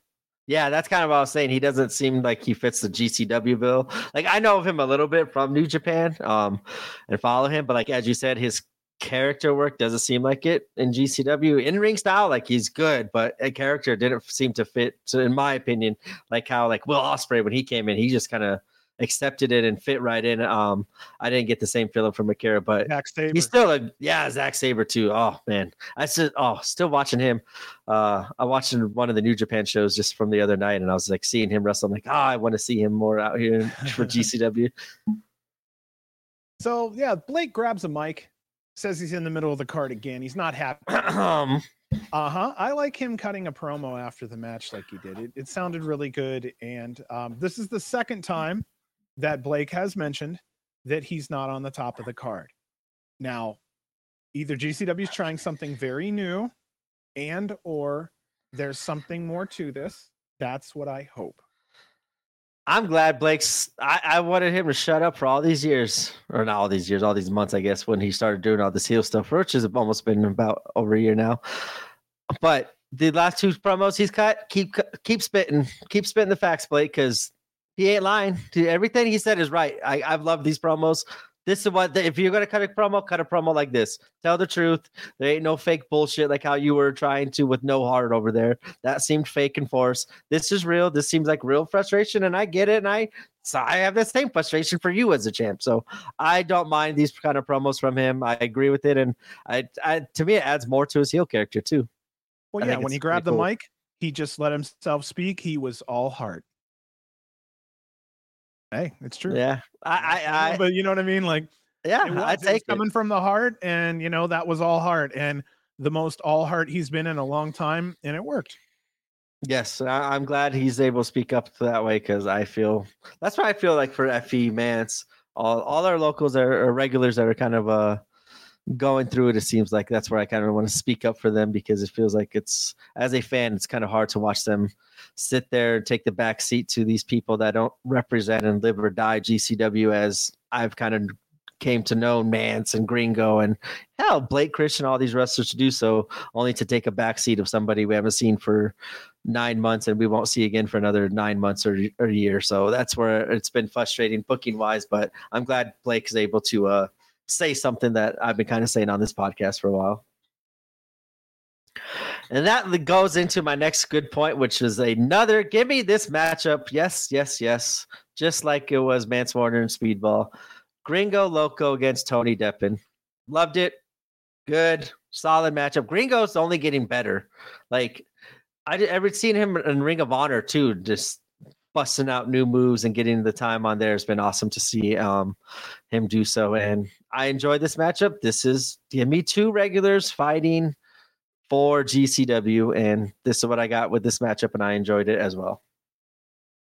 First thing I say here, 2 veterans on the top of the card where they belong. Gringo Loco and Tony Deppen chants between the fans the entire match. The fans were split. There were quite a few hardcore Deppen fans. They could be heard in the back somewhere, and you guys were heard. This was Gringo's hometown. The whole thing told a good story. Our winner here was Tony Deppen. There was an interesting spot where he's like, where does this mess come from? And out comes Swoggle. He tells Deppen to fuck off. Murdoch hits Swoggle from behind. Both start attacking Swoggle. Well, this is where we see Colt Cabana. He comes in to help out Swoggle. Of course, this is Colt Cabana's hometown also. So this kind of made sense, but in a great way, I felt that this was an improvement. It now became a tag team. So Tony kind of was fighting to the back-to-back matches. I found that also very interesting. When's the last time we've seen a major show with someone fighting back-to-back that wasn't a tournament? I loved it. I did too. It's another first in my book. Yeah, I loved how like he stayed out there for the next match. I was just like, oh man, he's really coming back from this injury and trying to make up some of these matches that he missed out on. Money. Exactly. Money. That's 2 matches, baby. That's double pay. Yeah, that's what I thought. Hopefully. You know? That's what I was thinking too, and I enjoyed it. Colt Cabana was a shock to me. When he came out, I was like, I wanted to do like I did the boom boom Colt Cabana. I loved it. Like I was so happy to see him. Swoggle was kind of a shock, but I know he's got a match. I think with Nick Gage, if I'm not mistaken, coming up here soon. I think it's going to be a death match against Nick Gage. Are you kidding me? Swoggle and Nick Gage. Swoggle. I think we talked about the Swoggle could do death matches, so don't. But Nick Gage.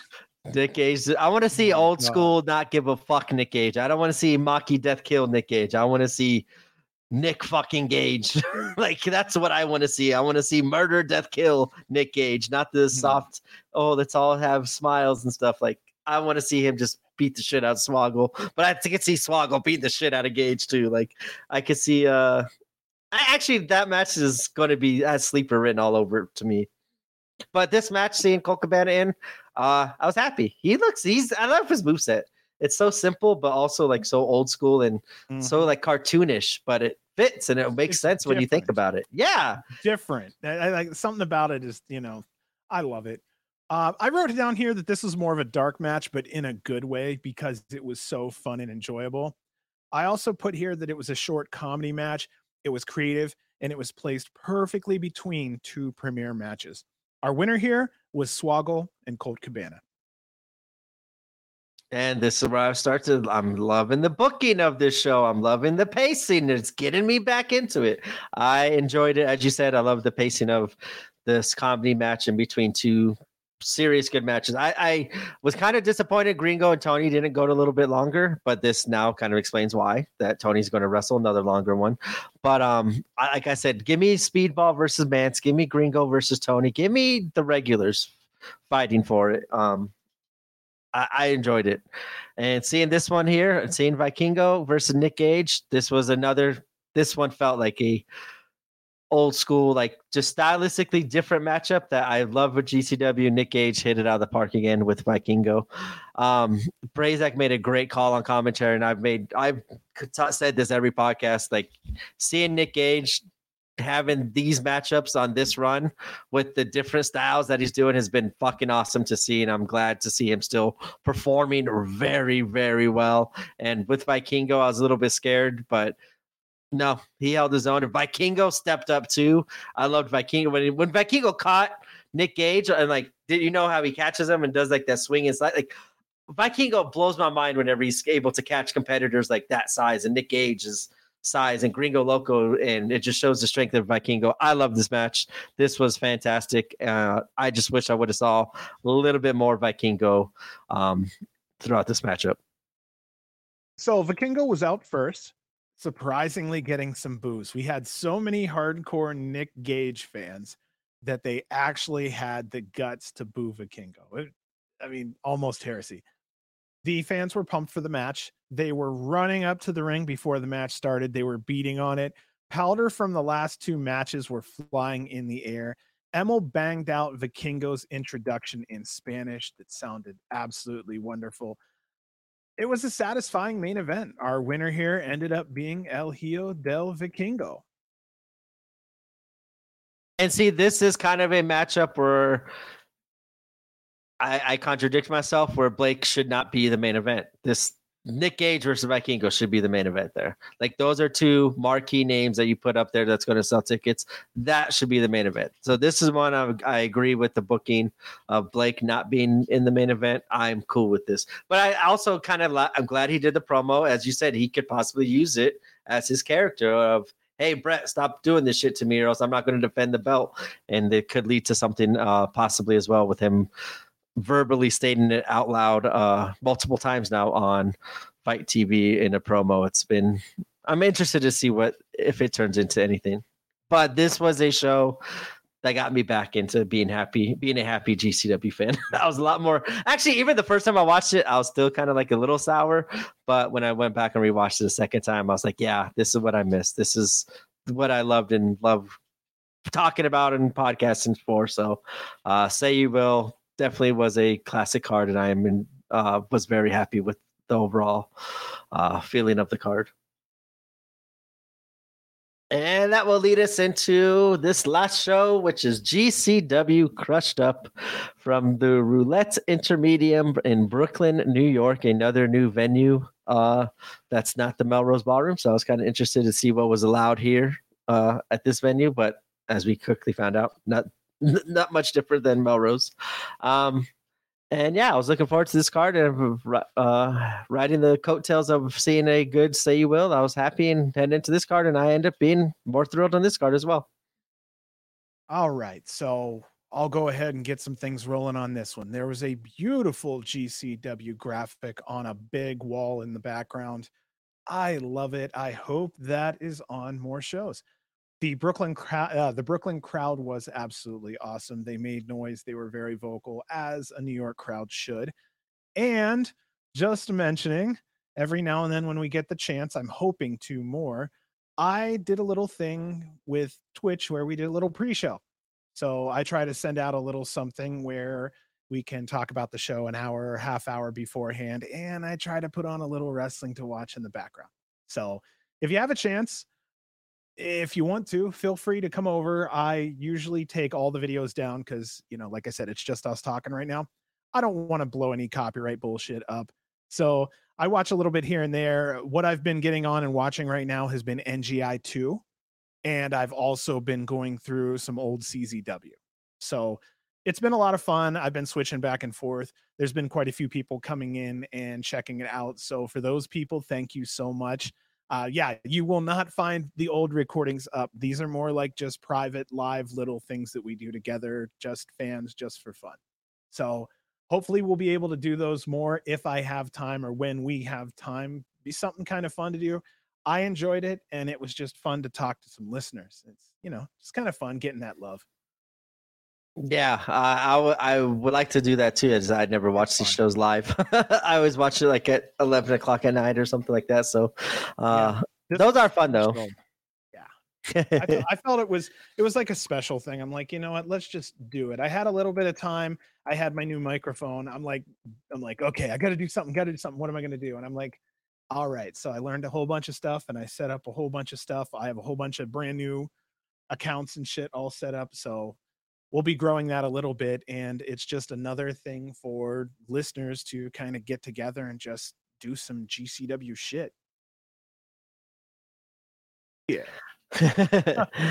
All right. Our first matchup, GCW Crushed Up, was the 4-way tag match. As we were talking about, the team of Alec Price and Cole Radrick go against the team of Bussy and Los Macizos and Wasted Youth. The big note I wrote here was I think this tag match showcased just how deep the tag division is. I just would like to see a little bit more meaningful kind of matchups in the tag division, a little bit more one-on-one or number one contenders matchups or have the wins and losses mean something instead of just putting all these tag teams. I'd like to see them kind of build something because there's at least 10 deep tag teams that could come up with that. We've seen GCW now, and if not even more, they've all been doing very good, and they all connect with their own style and their own in-ring style as well. I think the tag division is just blossoming in GCW, and this tag match, and to me, it just showcased in my eyes, made me think about all the great talent that they have in the tag division.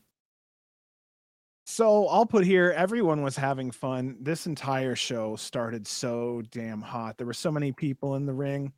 Cole and Price, they have a nice connection.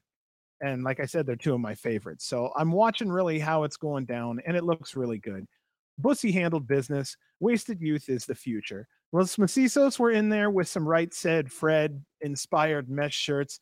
They handled business though. Everyone else got their asses kicked by men in mesh shirts. So our winners here was Los Macizos, and it doesn't matter what the hell they're wearing.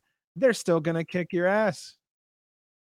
I like the little spot too when they're like, we're kicking everybody in the midsection to kick them out of the ring, and then like they were the last two in the ring, and they turned around and went to go kick each other and caught each other's foot, and then like did the dance around, and like you hear everybody go, "Hey, hey, hey!" I enjoyed that part. I'm kind of glad to see Los Macizos get the win too. That was a kind of a shock to me, with as much as they've been losing as a tag team lately. Them getting this victory over 3 tag teams, which was a shock. Our next matchup was Richard Holiday versus Charles Mason. I love the pre-match tease. I was hoping they would kind of call towards something like this.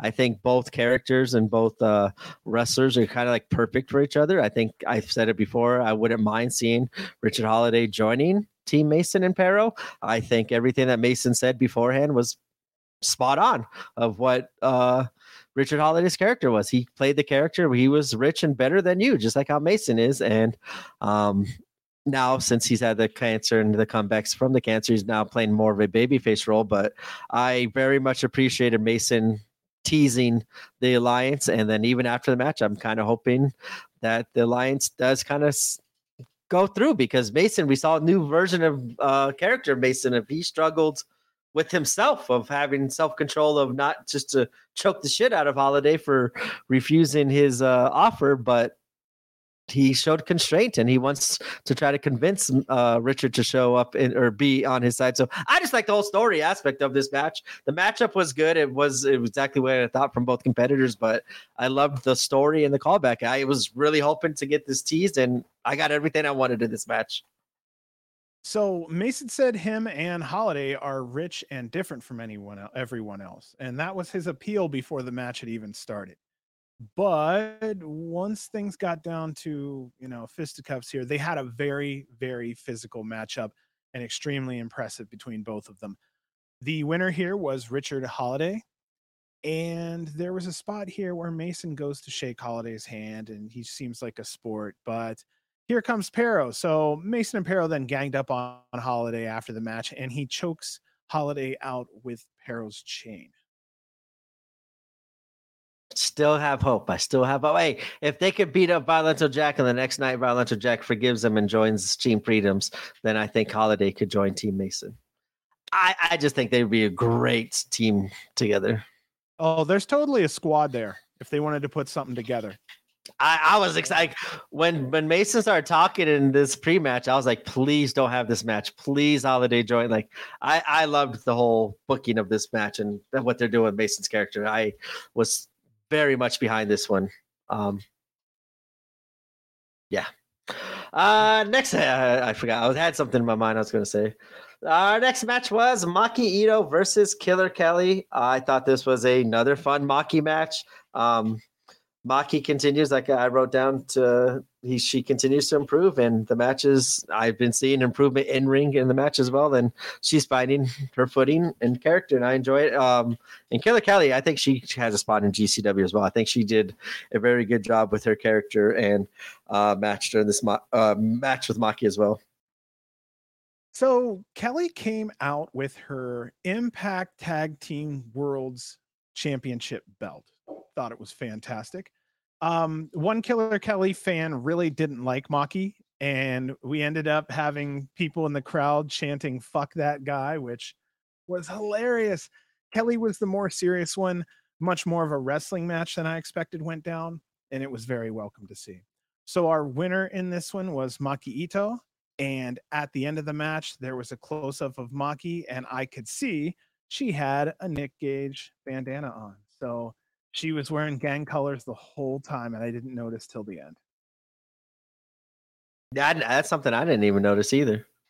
Yeah, man. It's funny. Like just on the little close up towards the end when she's leaving after the match, you can see she's got one of his blue bandanas that he wears around his head.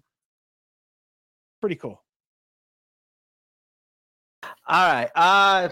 I don't know why this note is this early. That big note I said I had. I'm gonna save it actually to the end of this card because I think it'll fit better in then. Okay. I don't know why I have it here right now.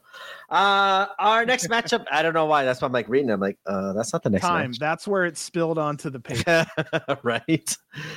Our next match is a tag team match as the team of Bang and Matthews go against the now titleless East West Express. And holy shit, these two teams connect with each other. Like they just gel. It was awesome. The crowd was into it the entire match.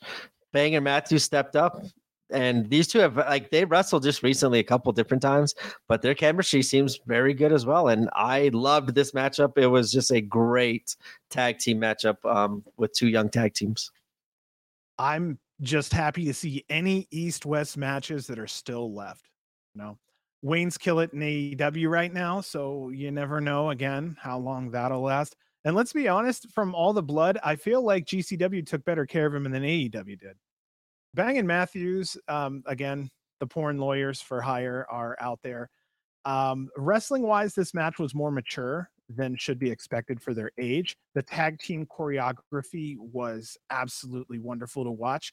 Our winners in this one was the East-West Express. Again, every single match that East-West can have together is a bonus. Try to enjoy it.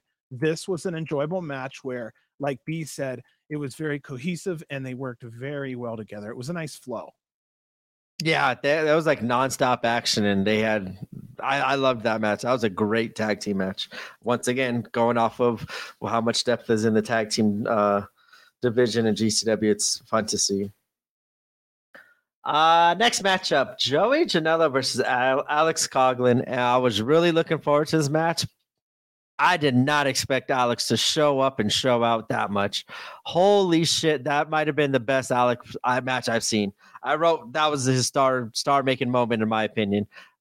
He's had quite a bit of them as singles competitors, as a single competitor as of late, but what he's been doing in GCW, I think his singles talent has been showcased a lot more, I think, in GCW than it has been in New Japan, and I've been enjoying seeing it. So I was happy to see this match with Coughlin and Joey, and Coughlin just nailed it out of the park, and Joey made him look like a fucking $1 million as always. And I want to see way more of Alex after this match.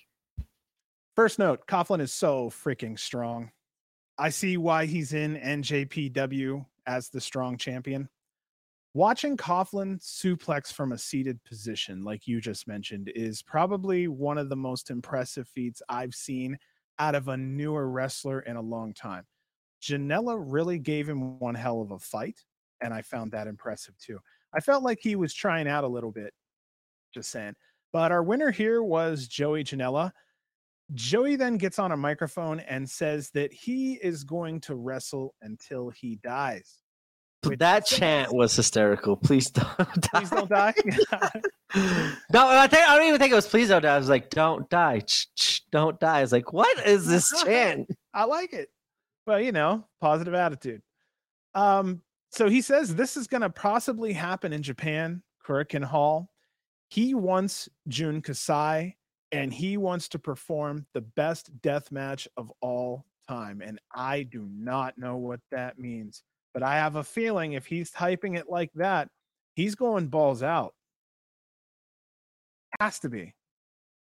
And they are like, I think it was announced. I'm trying to pull it up real fast. It was announced as like the greatest death match of all time or something like that. I got to try to find it real fast. I think it was full on announced. Here it goes. The greatest death match of all time. So kind of like who knows? Joey's nuts when he wants to get fucking nuts. Jun Kasai, Exactly. like when he said that name, I was like kind of shocked, but I am all for it. I'm all for it. Anytime I can see Jun Kasai anyway, but that I don't know what to expect from that match. Like I am actually going to kind of be on the edge of my seat that match because Joey's going to pull out some crazy shit. I think. I don't know. I just have that memory where he was pulling that skewer that had lemons on it out of his cheeks, actually. Yeah, so it's going to get crazy. Stuff like the skewer in the cheeks gives me hope that what we're going to see is going to be pretty freaking intense.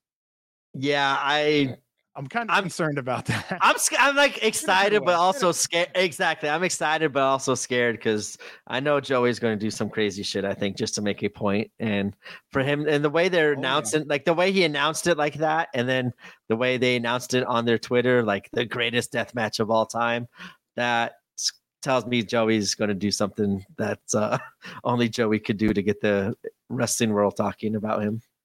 Hey, fingers crossed. We have a banger. That's all I care about. I mean, that's a matchup I'm super excited to watch. I'm excited as all hell. And then they just announced Jun Kasai Tremont for night 2 of Fight Club 2, which that sounds like a crazy night. Keep throwing Kasai in all these matches. Let's keep him coming. Wow. Tremont, like, wow. That's going to be a crazy one. Like, if you know Tremont, you know Kasai, it's like, does it get much crazier? So yeah, it doesn't get much bloodier. That too, yeah. All right. Our next matchup, which was kind of a thrown together match, which I was enjoying for a little bit. Bobby Flacco goes against Grim Reaper, who also makes their GCW return in New York. And I was glad to see that matchup. It felt just like another old school. Hey, you got the GCW veteran that's in their hometown and going against a up and coming GCW person that you're starting to use a little bit more on the roster. And I was excited to where this match was kind of going to go. It started off a good moment for Bobby Flacco, and then shit hit the fan. Well, you know what though? I'm going to get through these notes, but I know this is the one where you were kind of crawling over yourself, even on Twitter, going, hey, this is exactly what I want to see out of my product, would be this veteran with a younger guy coming in and trying to show himself and not show himself, but try to show his best and go from there. But it was nice seeing both men. Bobby's kicking ass in his travel vlogs. I don't know if anyone had a chance to talk about it hear it, but I talked about it once before. He's traveling all over South America, Central America, and his videos are awesome. And I think he just passed 100,000 views not too long ago. And I mean, he's getting all kinds of views. He's doing some great work out there. So if you ever want to see someone go out there and travel and hardly spend any money, he can show you how to do it. Yeah. So back to the match here. It was a very short match, a little over 4 minutes. There was a little interference in this one. Jacob Fatu comes out. He runs off Bobby and he just starts beating the shit out of Reefer. So this match ended in a no contest. And this beatdown happened until we hear a familiar song. Mance Warner's music plays over the loudspeakers, and it looks like we now have our next match. I just wish Jacob would have came out like after this match was over and destroyed both of them. I would have liked to see this kind of match get played out, but I don't mind this booking either because it just like, I think Prazak even made a good mention. Like, hey, Jacob Patu's tired of fucking waiting. Like he's like, no, I'm out here. This is my match. Let's go get these two out of here. And that makes perfect sense. Like I'm all for that. That's fine. Just, I would have personally liked to see Flacco kind of get that moment to have that match with Grim Reaper. But Mance Warner versus Jacob Patu delivered. It was awesome, as only those two can do. Craziness, extremeness all over, doors, chairs, everything. It was awesome.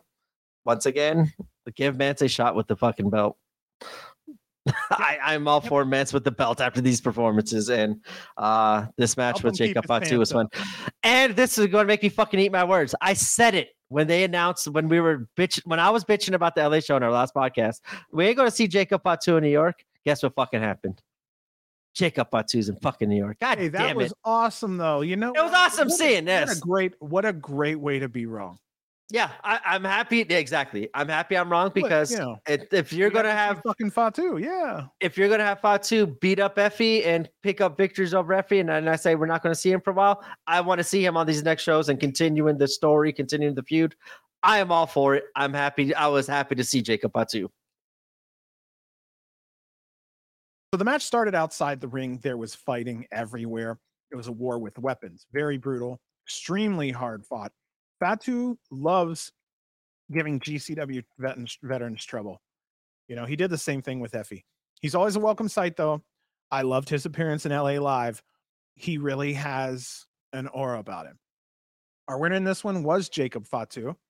So I don't know when he does, but maybe a championship shot would be kind of cool. He'd be a very interesting champion. I know that's going out there. Um, but I'm kind of curious about that. There was also a lot of nice replays between matches in this one, so I just wanted to kind of mention that. There was quite a few that happened throughout homecoming weekend up through, and I just realized I needed to mention it over 4 shows. Fantastic video packages throughout. Huge upgrade. Yeah, I really like the video packages throughout both shows. Throughout all these 4 shows we've been covering, they did a very good job of getting us hyped and up to date on what's happening in the next matchup. And I thought the video packages did a very good job of that as well. I guess here was where I'll hop in with my only booking of the night.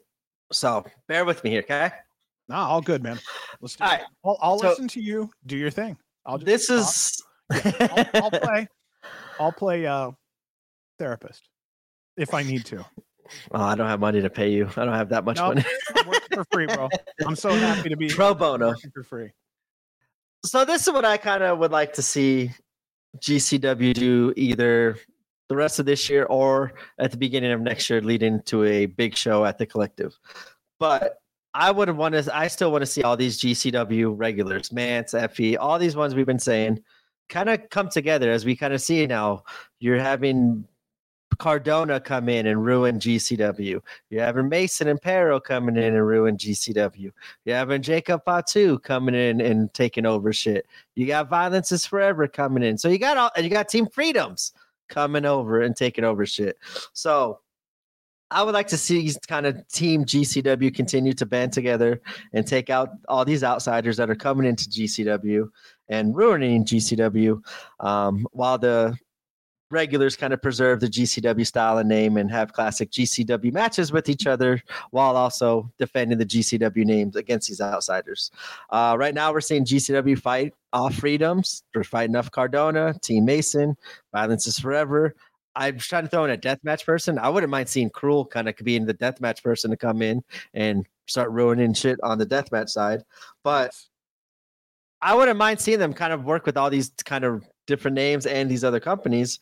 And I think it could kind of culminate at the Collective of having at the Collective next year at the very latest or New Year's Eve. I think you could kind of label it too, but have like GCW kind of start banding together, fighting and preserving what they want, and start having like how these two cards felt to me, having these old school style GCW matches. And I think it would be kind of cool of having GCW regain control of the company, which then leads to let's say they fight off and like we got the big feel good moment. GCW fought off Freedoms, GCW's together, and then now you have all the regulars now since they fought off everybody start now infighting, and now you got the Gringo Locals versus Tony Deppins, but start adding in the title shots and have like each wrestler be 1 month as a champion. Hey, give all your wrestlers, regulars, kind of a chance to grow the company in like the new version of it. But then also at that time, you could build up the new regulars, the Vikingos, the Bang Bros, the Alec Prices, the Cole Radricks. Well, Cole's a more regular now, but start building up new GCW regulars and kind of creating a new era kind of way, but that will be over like the next year or two that you're doing it. So I think that's kind of where I would be leading on towards right now with kind of GCW falling apart. As you said, we're losing all our belts to all these different companies. I think this would be a kind of a cool little story of them banding together, taking back what's theirs over these next couple months, going through these struggles, and then having a big, good, feel good moment, but then also start building your new stars while also giving your current stars their chance to shine now and carry the company in this old school style roster, if that makes kind of sense. No, actually, it makes perfect sense. I'll go into another talk someday, but I do have some curiosities about where GCW will be with their talent a year from now. They're getting picked clean. I was going to say that obviously changes too. And so I have to think about that a lot, but there are some that it seems like they're always clocking in for work at GCW. And I agree with you there that if you have people that are always clocking in, making sure you have a good show, we need to start really having matches with those guys more than anything else. And I think they do need to be at the top of the card, like veterans used to always be at the top of the card. There's a lot of stuff. Sometimes I think they're like, well, let's put two veterans at number 2 or 3, like they did in this show, just to make sure that there's a solid match at number 2 or 3. Now, I think that makes sense too. But I think what we're getting at is we miss some of these guys who've been here day in, day out that we fell in love with since day one, breaking their backs, and we just haven't seen that title. It seems like all the new toys, like all of Brett's new toys are the one getting played with. While, as you said, hey, I know I have a good matchup and a good toy over here in Tony Deppen and Gringo. Why don't you guys be match 2? Go be solid. I don't have to worry about you. Let me focus on these other toys that I'm playing with. And I kind of feel like that's what I feel watching these regulars that we fell in love with are being kind of off to the side and being kind of not being cared for, but like, hey, like I don't have to worry about you. Just do your own thing and just do something here, bro. They're not being. I want them to be the focus of the shows because that's what got us into GCW was these people. Where now I don't think they're the focus of the shows, and that's kind of where I'm leaning to. Where I want to go. That's why I love these last 2 shows. The 4 matches that were just the regulars being the main focal point of having something to wrestle for and stuff. It brought me back into it. I think that's where I'm kind of missing and wanting to see on GCW is more talent that we fell in love with. Start putting those names in prominent places in your company. Yeah, I think that's just well said. Just, make sure that these guys who work their ass off are put in prominent spots so that they could receive the respect, and they have the respect, but they just receive the platform that they need to do what they need to do. And seeing some of these names that are coming back, like Jacob Batu and Nate Webb, like those are talent we've kind of seen. And we don't talk about this company much because it's not ours, but like Circle 6. So like maybe there could be something there where, like I said, bring in these talents and kind of like, hey, have Circle 6 maybe kind of start disrupting some of the deathmatch shit in GCW to kind of cause like a little friction. I don't know. I would like to see kind of GCW build back into what it was while also getting their new era, new style, new kind of footing going with the new talent of Gringo or Vikingos and stuff like that. Well, I don't have it written down, but I did it one time. Stephen A was asked on Patreon what should change in wrestling. And there were a couple things there that needed to change. And some of them was like, we need to get it out of the gutter and we need to take it a little more seriously. One of the things I wanted to mention, I've never mentioned before, I'd like to see a clean apron, and not a clean apron. I'd like to see a clean canvas. It would be nice. Sometimes I turn on the show and I have someone coming over and they're like, oh my God, look at that canvas. And it doesn't look as professional. I don't know. I will say though that there is one thing that every wrestling company needs, and that's some mainstream appeal and or some way to get out to a mainstream audience. And if it wasn't for someone like John Moxley, I would have never known about GCW, and that's fucking sad.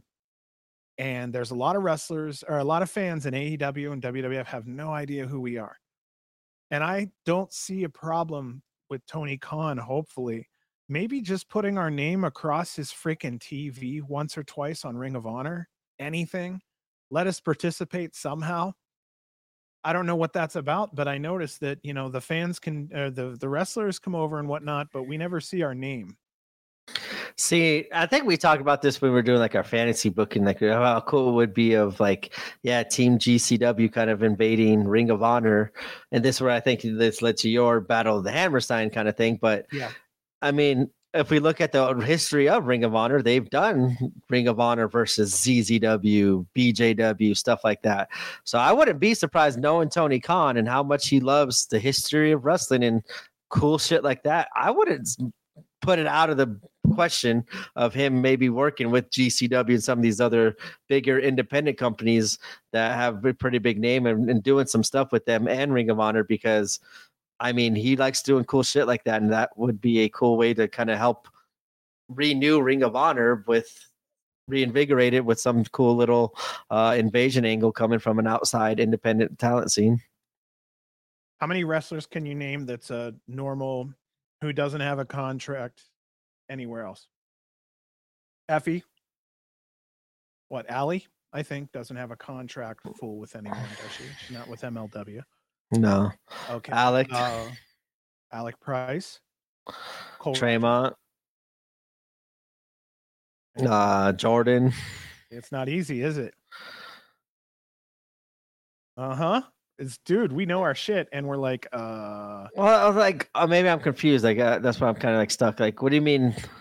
So just name talent that's MLW, not Impact, like AEW, ROH. Like, find ones that aren't working in the majors somewhere. Okay, yeah. So those are the fives. Alec Price, Cole. Yeah. So I guess what you're saying. Maybe it's time to invest in some good ring mats and maybe up our production value a little bit on that side to make it look more like something, because from the looks of it, presentation is the only thing we're missing from all these stars making us tons of money. And the only other thing is getting mainstream eyeballs towards us. Those two things right there, I mean, for Christ's sake, make it look more professional and jump onto places like TikTok and other places, and you need to start getting some things out there. If you do those two things, guaranteed you'll see a growth of at least 10 to 15% in ticket sales by the end of the next year. Anyway. Sorry. I'm just saying, like, I think it'd be cool to see GCW versus Defy, GCW versus Wrestling Revolver, GCW versus this company. That it's I mean, we're in Alabama all the time. It'd be cool to get to more of the larger independent companies. Okay, we don't have to always mess with a company who we don't know any of them or only know one. It is nice to go to somewhere like Defy, where maybe both companies could chip in for a nice venue, and then maybe look at the possibility of in their venue. I want to see that show in the Artemis Hall, I think it's called, wherever the has a show. I like their venue. That's a good venue for that show. Anytime, guys. Anytime. I mean, let's stop pissing around with these smaller companies and let's start talking about some of these larger companies. Why not? I mean, is this an IWTV thing? Maybe. I mean, I'm just trying to figure it out, because that's what I was telling you before. I think that's what kind of threw the collective into a big kind of tizzy this year. Is once they left IWTV, they can't really work with those companies and put on a GCW show because they're not going to be putting it on IWTV. So I think that's what kind of let us using DDT and stuff like that, because we could use. They're not on like the company that we just left. I don't know. More could be done. More could be done. House of Glory. House of Glory, I still would like to see, because there's so much crossover there. Well, what I'm saying is if it's trying to get more eyeballs on the independents, it's trying to get more this, more that, well, then what's wrong with having a nice big independent show? Yeah. I mean, for crying out loud, let's have an East versus West. Wouldn't that right? be fun? Yeah, we go to their side, and then one show they come to our side, and we have a whole fucking thing going on. And we don't have to cart people halfway across the world to do it. Yeah, that's true. And the American people that are not huge nerd wrestling fans might know the names. I'm a big thing. I'm really big on that. I really think it's more about mainstream just a little bit now. I'm watching the fans. I'm looking at everything. I'm like, we need some more youth at these shows. I see that sometimes people are just kind of sitting on their hands. I wonder if that's age related, because there's definitely enough stuff going on in the ring. So I don't know. I just like to see more people know who Effie is and more people know who some of these stars are that we have, because all these stars that we had are all over the TV in 100 different places. And I feel like GCW has not gotten bigger or a bigger fan base. Maybe they have, but AC don't look as filled. Well, not best way to say that, but it just doesn't seem like the same crowd at AC as it used to be. It looks like it's a It, little smaller. and that's why I was kind of frustrated with the whole homecoming thing. Like, it didn't feel like homecoming. Like, homecoming was the Cardona versus Gage. Like, that's what I always just envisioned homecoming as, the biggest show of the year with the craziest storylines going on. And that was kind of took a back seat this year to Freedoms and whatever was happening over there. What that had nothing to do with the storylines that we were building here. That kind of got taken to the wayside, but that's neither here nor there no more. And I'll paraphrase 30 to 35 minutes of me breaking down on recording. I personally, just me, I'm not a big fan of all the Japanese talent, only a few of them. So there, that's me paraphrasing. There's quite a few that I'm not connecting with. So I'm really happy to get back to a card with like people I know. Yep, the people that we fell in love with when we first fell in love with GCW. I'm right there with you on that.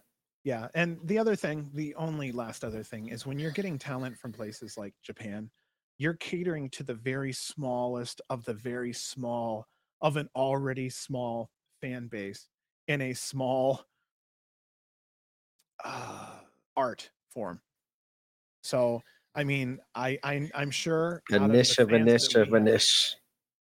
it's just I know it's pleasing some people. Like to go to Japan obviously pleases the company and the wrestlers because of course they're getting some notches in their belt. But um I guess I'm not paraphrasing. I just no, you know what I mean. Um I try to cut it down a little bit, but I was looking at the shows in Japan and the arena that they have there, the Shinkiba arena, I think it is kind of boring.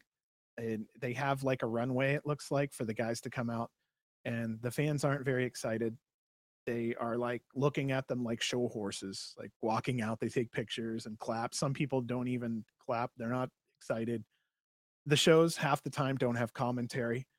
There's really no blood. So it's all kind of so so. And then on top of that, it's on tape delay. So barely commentary. It's all taped. Like, so, I mean, that's really for the hardcore fans, maybe like us and whatnot.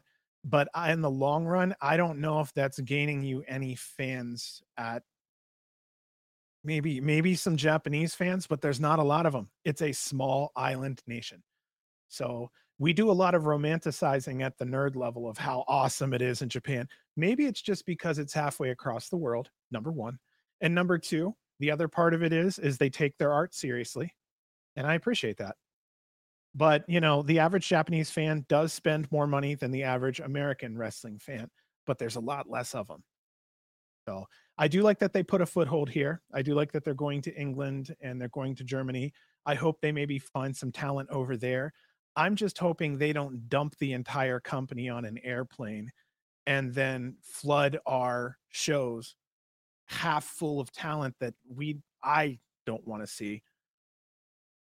Just like make me smile, don't make me go, okay, who's this guy? Don't care. Who's this lady? Okay, gave her 8 fucking matches, still don't care.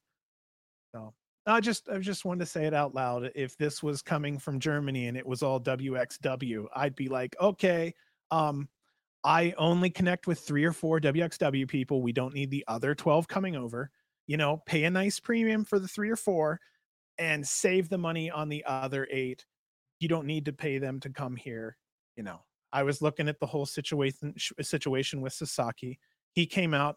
He's a big deal. He's the owner of Freedoms. He came out here to fight Rena. No one knew who the hell he was. The crowd had no idea. This is what's going on. Premium bucks to make someone happy. But I mean, I'm a wrestling fan. I'm not into it. So I just wanted to kind of paraphrase that a little bit. Nothing against all those workers and nothing against GCW, nothing against the decisions to it. I professionally, I understand 100% why they're doing it. and I appreciate it. They're casting their net further into the world, and nothing against that whatsoever. But I don't know if this is doing anything for American fans at all, and I don't think it's brought more money in. And what we did on this homecoming card was give a lot of slots to people who's never drawn money in America. Why people like Hoodfoot and Cruel are without a job, without a real job, looking to try to find a place to wrestle, who's obviously sold more American tickets than any of the talent outside of Jun Kasai. So we should have probably had them on. Save the fucking plane ticket halfway across the world. Give me just a couple of the people that I like and cut the fat.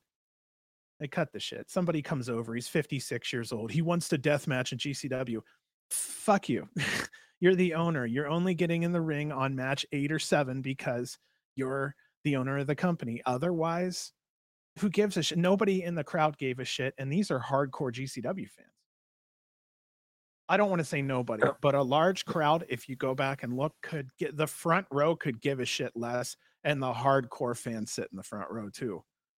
So I'm just saying, after a while now, that some of them, I mean, we've seen them enough. I would say this about any other wrestlers. If they came in a batch like this, we've seen enough of them.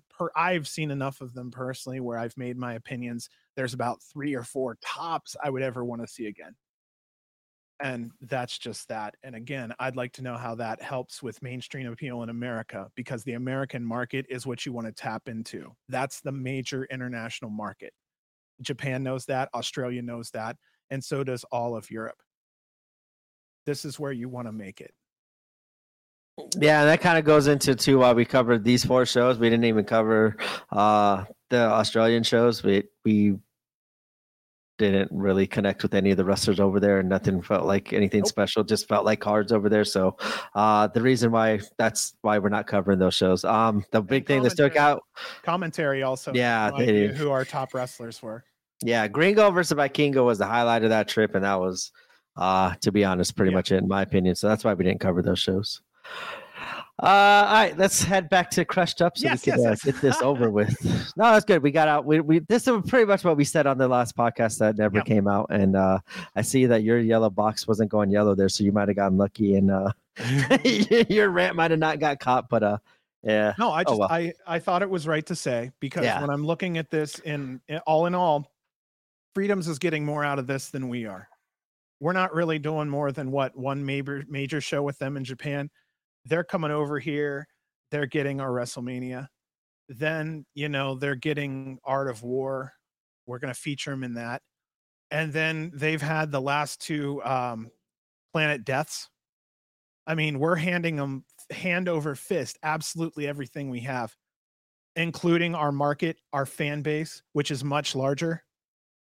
The second largest show of the year for Freedoms was the GCW show at 612. The average fan base, or the average crowd amount at a Freedom show, is 388. So this is not a large company, and they're gaining a lot from us. They really are. So I also wanted to mention that this company over there has mediocre success for a reason. And then we're going to bring them over here and have them bust shit in their face. And over here, I'm okay with watching Hoodfoot, and I'm okay with watching Sam Stackhouse. I'm more interested in those performers, honestly, and that's just my personal opinion. That sounds good. No, that's what we talked about that before, so we kind of agree on that same part. I think that's what kind of hurt Homecoming a little bit for both of us, but we covered it. We're going through it, and we're moving on. And we're moving on into the 8th match of GCW Crushed Up, which was Blake Christian teaming with Cardona and Steph DeLander, going against a team of Akira, Masha Slamovich, and a mystery third partner, which I'm glad it was who they picked. And I'm glad that this person was picked because of the history that they have with Steph, Cardona, and Blake. And this match ended up turning into a fun matchup. And I was surprised at the ending, to be honest. Okay, I'm trying to figure out where to start. One thing I will say here is Steph DeLander still needs to be the female Haas. If they would book her properly, she would not only be full of attitude, but she'd be able to back it up. That would make for a very, very deadly Sherry Martel. No one is getting heat in GCW like Cardona. He has great humor. He is against Masha tonight and the two other guys. He says, Akira's Masha's boyfriend. Who the fuck is Akira? Who rides their wife's coattails? Unrelated, I'd like to give a shout out to Chelsea Green. I wish her luck on SmackDown. That that was good. Jimmy Lloyd ended up being the surprise partner here. Blake was a perfect partner with Cardona. He's so evil that any partner who's nice kind of gives him a little bit of a compliment, takes some of the asshole bitter part of the edge off so that what he does as a heel is a little bit more palatable. You matched up with his physical abilities and you end up seeing something that's very deadly without all the bullshit with his tongue and shit, pointing at himself. You don't have to deal with that. And then you don't have to deal with any type of promo work because Cardona does that for him. It's fantastic. He could be, the third person in that group, and I'm totally for it. And I liked how they called into the history of when Blake and Cardona wrestled. That's when Blake in Vegas, that's where Cardona tore his bicep. So they had history before Blake even went full on heel too. So I liked how they do the callbacks with that, the history of what's going on there. And Jimmy Lloyd being the partner, I enjoyed because of everything that he did during the wedding of Cardona and Chelsea Green last year. I thought that was pretty funny with losing the ring. As well.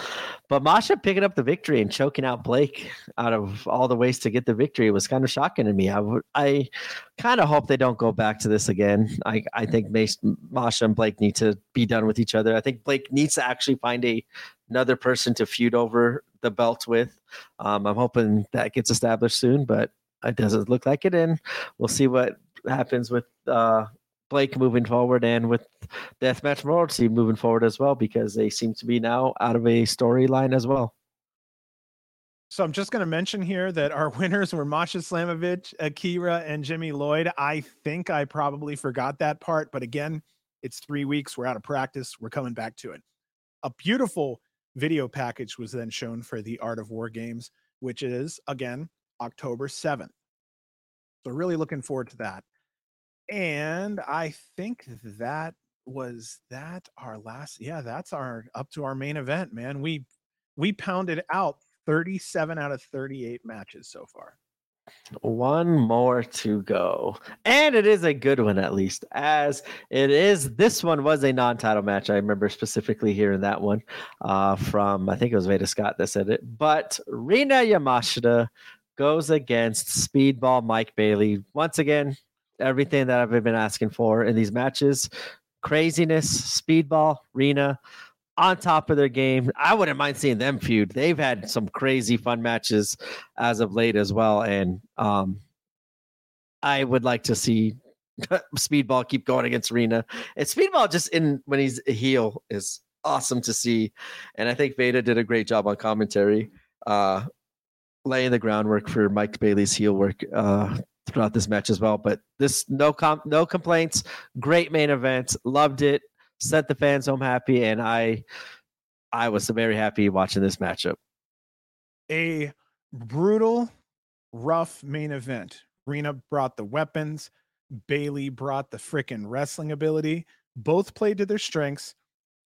This match was basically telling me a lot about what Rina can handle. She's absolutely fantastic in the ring, by the way. It's nice that we have a deathmatch champion that is more than just a deathmatch wrestler. Bailey brought the flash in this one. He is one of my GCW top 10.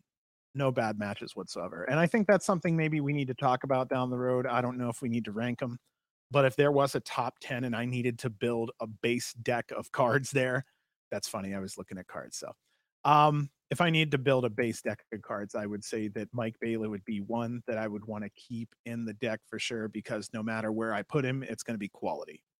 Fans were split. There were no complaints, period. Great story told.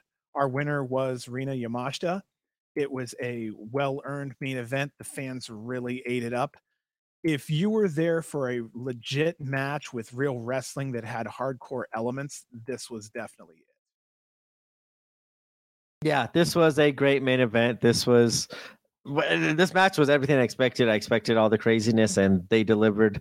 I agree with you. Speedball has not had a bad match. I've never seen Speedball have a bad match where I left like, what the hell? Like that was not his. Like in Rena as of late as well, it's been right up there with having all the different kind of stylistic crazy matchups as well as of late. And I thought this was fantastic. Great way to end the show. I am back on my GCW fandom after these last two shows. Homecoming kind of knocked a lot of it out of it. I'll be honest. But these last two shows and have delivered, and I'm excited. And I'm actually really excited, looking forward to what's happening in LA. I just kind of hope we don't get a jet lagged group of talent coming back from Tokyo. We will. Here's the thing. I mean, let's be honest. It's it's going to be the 12th because it's October 14th for our show. Does that sound right? Yeah, 14th. So yeah, 2 days before that, which is really going to be 3 because they're a day ahead in Japan. They're going to be doing death matches like crazy and all this other crazy stuff. So we may end up with a little bit of a jet lagged group, maybe. The only reason I say that is because we still have Violence is Forever, Radrick, and I think a whole host of other people that didn't go to Japan this time. So I think we're going to be really relying on those folks, which, I'm pretty sure we're not seeing Janela. Whatever he's going to do to his body over there is probably not going to be healed by LA. So yeah, we're going to have some jet lag people, unfortunately. So hopefully they get a day or two to just sleep. Yeah, that's my only concern with LA shows. It's coming right back after Tokyo's Japan shows in a quick matter of time. They will take care of us, though. You know how that goes. They always deliver. Yeah, I'm excited. Violence is Forever was a nice addition there. I'm excited to what this LA show is going to be. I see blood on the hills. I hopefully see lots of blood on those hills that night. But I'm excited. It's looking forward. Like I said, I wasn't happy with Homecoming, but these last shows brought me back in, got my juices flowing, got me going. I'll say it. I don't care. Like I hated Homecoming weekend. Like if we were, that podcast is sitting on there to release one day. Maybe when we have a Patreon, that'll be our first unreleased podcast that we let go. If people could somehow try to figure out podcast. Yeah, like the day we throw fire. It was we were it was an hour. We were just in match one of bitch. It was very involved, but I mean, we were covering every single thing. We were coming from a good place too. Yeah.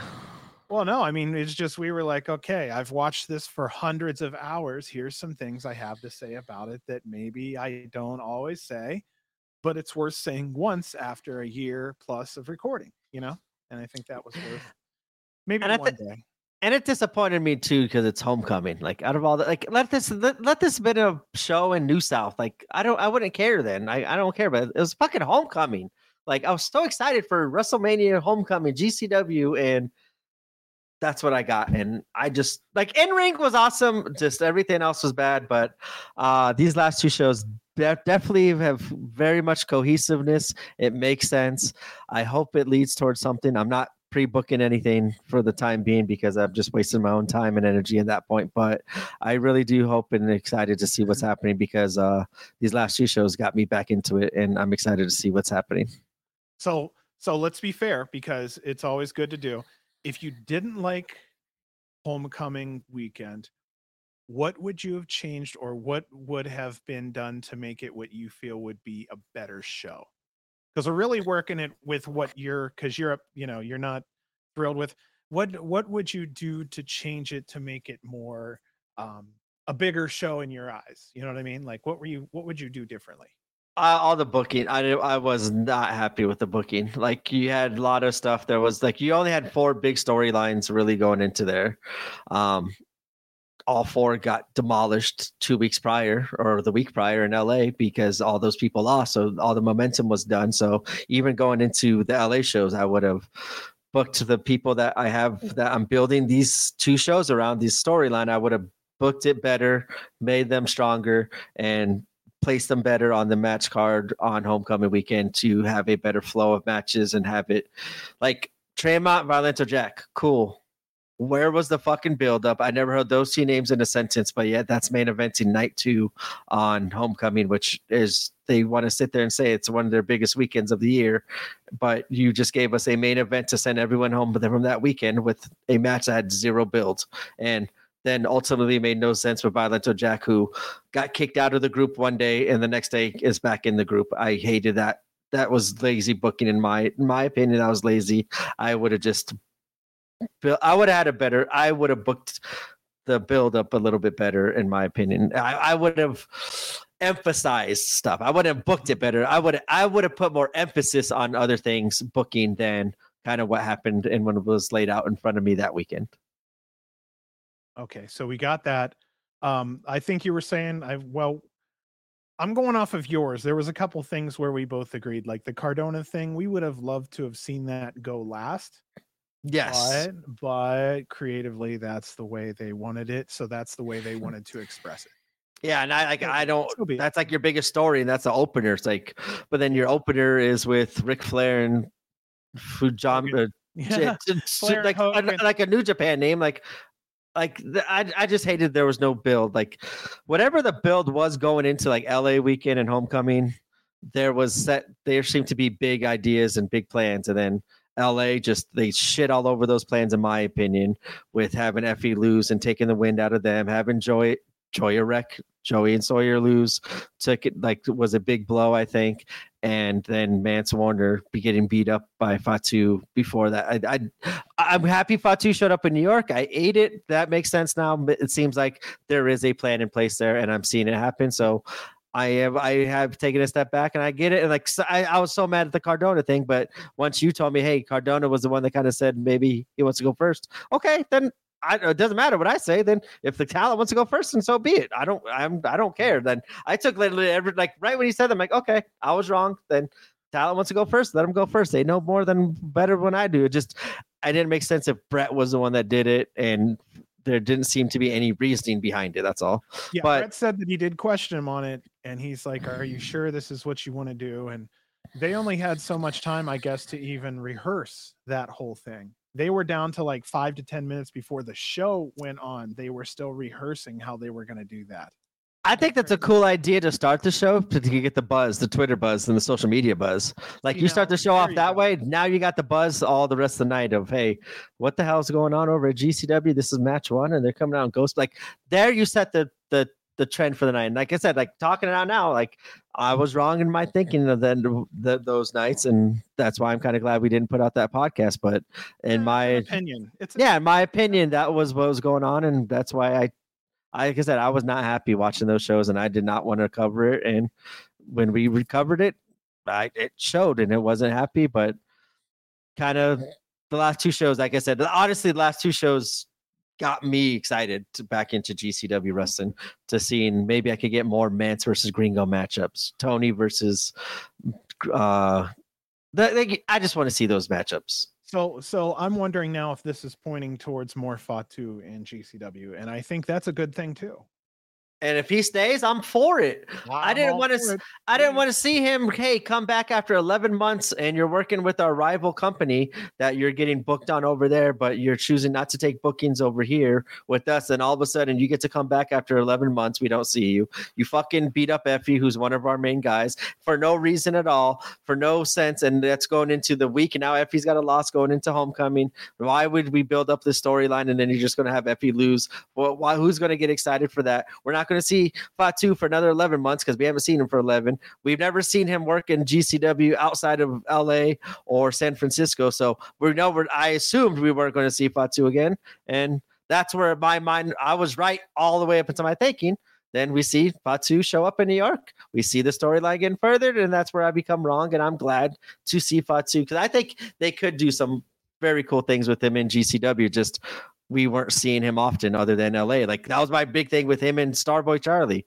Cool. You have a 2-year-long feud that you've wrestled 3 matches with, that you've carried this on because we don't see you, Jacob Fatu, anywhere else other than California. I hated that this wasn't continued in Alabama, in New York, in South Dakota, wherever they're like, I wanted to see this being progressed, not once every 4 months on the West Coast. So if this means I get to see Fatu more often and I get to see this story progress week in, week out, give me that shit all day long. I'm all for it. And I made a specific point on that LA show. This had nothing to do with Fatu. Dude, take your Circle 6 bookings, make your money. GCW calls to you show up and to beat up FE, collect your paycheck and leave and not see you for a few months again.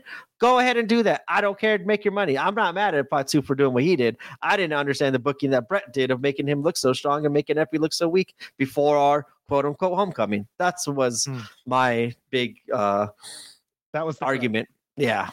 And it wasn't just the Fatu, like he was one of them. It was John Wayne Murdoch and the Rejects picking up a victory over Joey and Sawyer.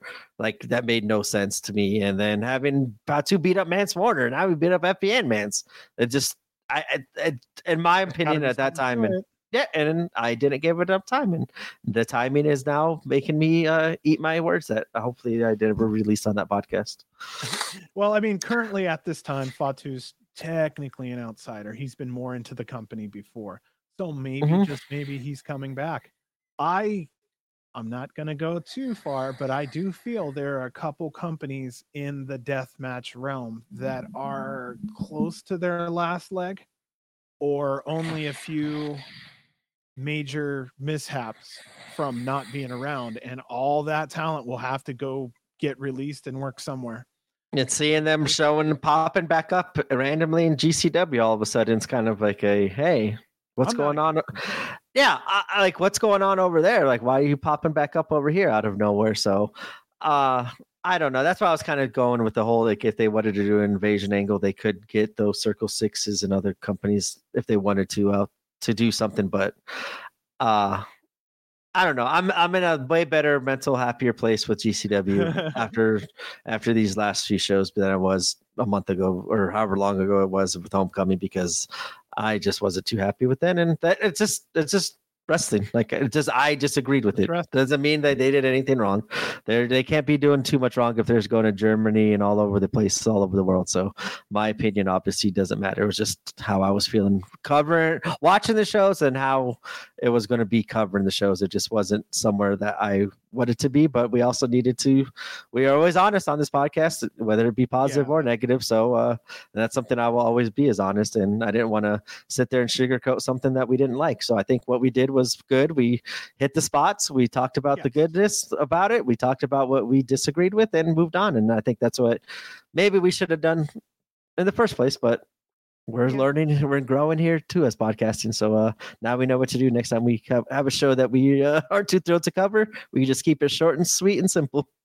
Well, yeah, it's just, and a lot of people don't think about this, but when you go to open up and do some type of a podcast, you do have to think about what kind of an approach you're going to take. Are you going to be a dirt sheet type? Are you going to be the type that sits around and, cusses about shit all day long and not really say too much? Are you going to be analytical? Are you going to be someone who stays away from conflict? Are you going to be someone who likes to talk about these things? And, are you overtly opinionated? Is it something you don't want to do?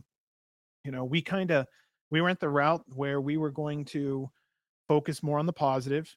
You never hear us say the word botch, and you probably won't ever hear us say the word botch. We don't believe in it.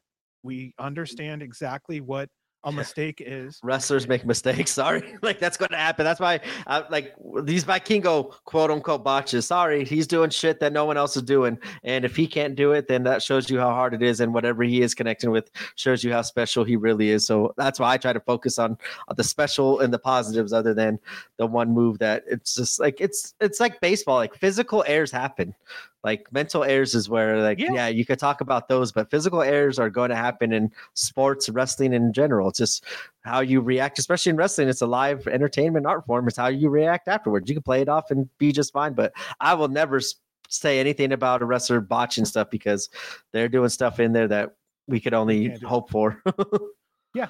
And I think about that a lot too, but it's like, just because their foot is off an inch to the left, they slip a little bit. Well, that's not really a botch. Number one, that's just someone's foot's off to the left a little bit. And, a lot of the people who use the word botch are the type of people who never use never could do the moves that those people do. That includes me, and probably pull, a calf string just taking a shit.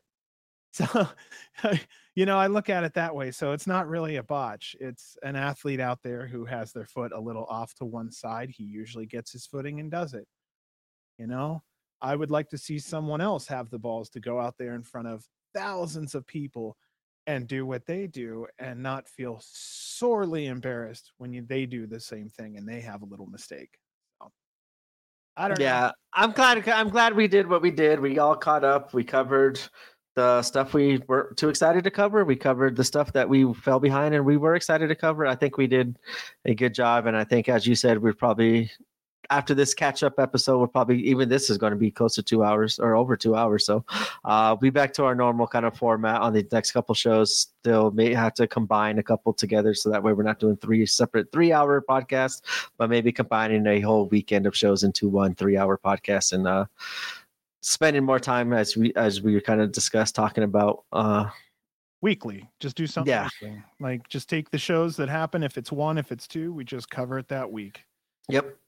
It just makes more sense, only because I think I banged out before. It's almost 18 to 20 hours a week to do 2 shows for us, for our notes and for all of our editing. And so, yeah, we figured we'll sit down. We'll try to make sure that we have everything together, and we'll just try to make it more quality. So less quantity, unfortunately, but more quality in that end. So we also want to make sure that we have time to do all this. So that helps us to have more time if we have the 1 weekly. Yes. Right. So that will be it for Homecoming Night 1, Night 2, Say You Will, and Crushed Up. And JCW. And JCW, yes.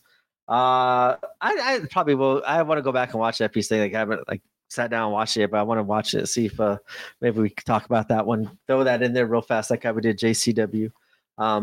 And this one on the next episode, maybe even just kind of talk about the cool stuff that Epi's been doing over there, because I saw a lot of cool clips, a lot of fun, like it looked like a fun and entertaining card. Like, I didn't see really in-ring work and work rate and all that stuff, but I'm not go to the Epi's and watch Epi's show for that. I watched it because it just feel good. Everybody's having fun, everybody's supporting and positive, and then you got the crazy entertainment that's happening in the ring. I'm all for watching that. So I will have to go back and rewatch the rest of what I did not watch to kind of see what Effie's show turned into. Effie's show was good. It was decent. It was really cool to see Baby Bop. See, I saw the spoiler. It was a Jimmy, right? Yeah. Okay. Jimmy ended up. That was the one spoiler. I was like, I wonder who Bebop. And then I saw it. I'm like, no. Yeah, but I think we did a good job of covering it, and thank you, fans, for being patient. We know this break hasn't been probably the best for you, hasn't been the best for us either. We've had not only not just getting the energy and to come up and talk about stuff we don't want to talk about, but we also had life going on with sicknesses and, as you said, your house fire and all that stuff. So forgive me. Yes, forgive us. Hopefully we'll get back on a normal schedule here and get back all caught up. Yeah, and like I said, we're going to try to do, or I'm going to at least try to make sure we do some more, because like I said, we don't know who's watching live or not, but I want to do some more pre-shows. I really do like it. If I have the time and I'm around, I'm going to try to go live some more, just so, like I said, some fans can kind of talk to each other and we can get hype about what's coming up. So there we go. All right, let's send them out of here. It's been a while. See, I forgot the initial. Let's see if we still got it. All right, here we go. Long live G. Oh shit! There C C W.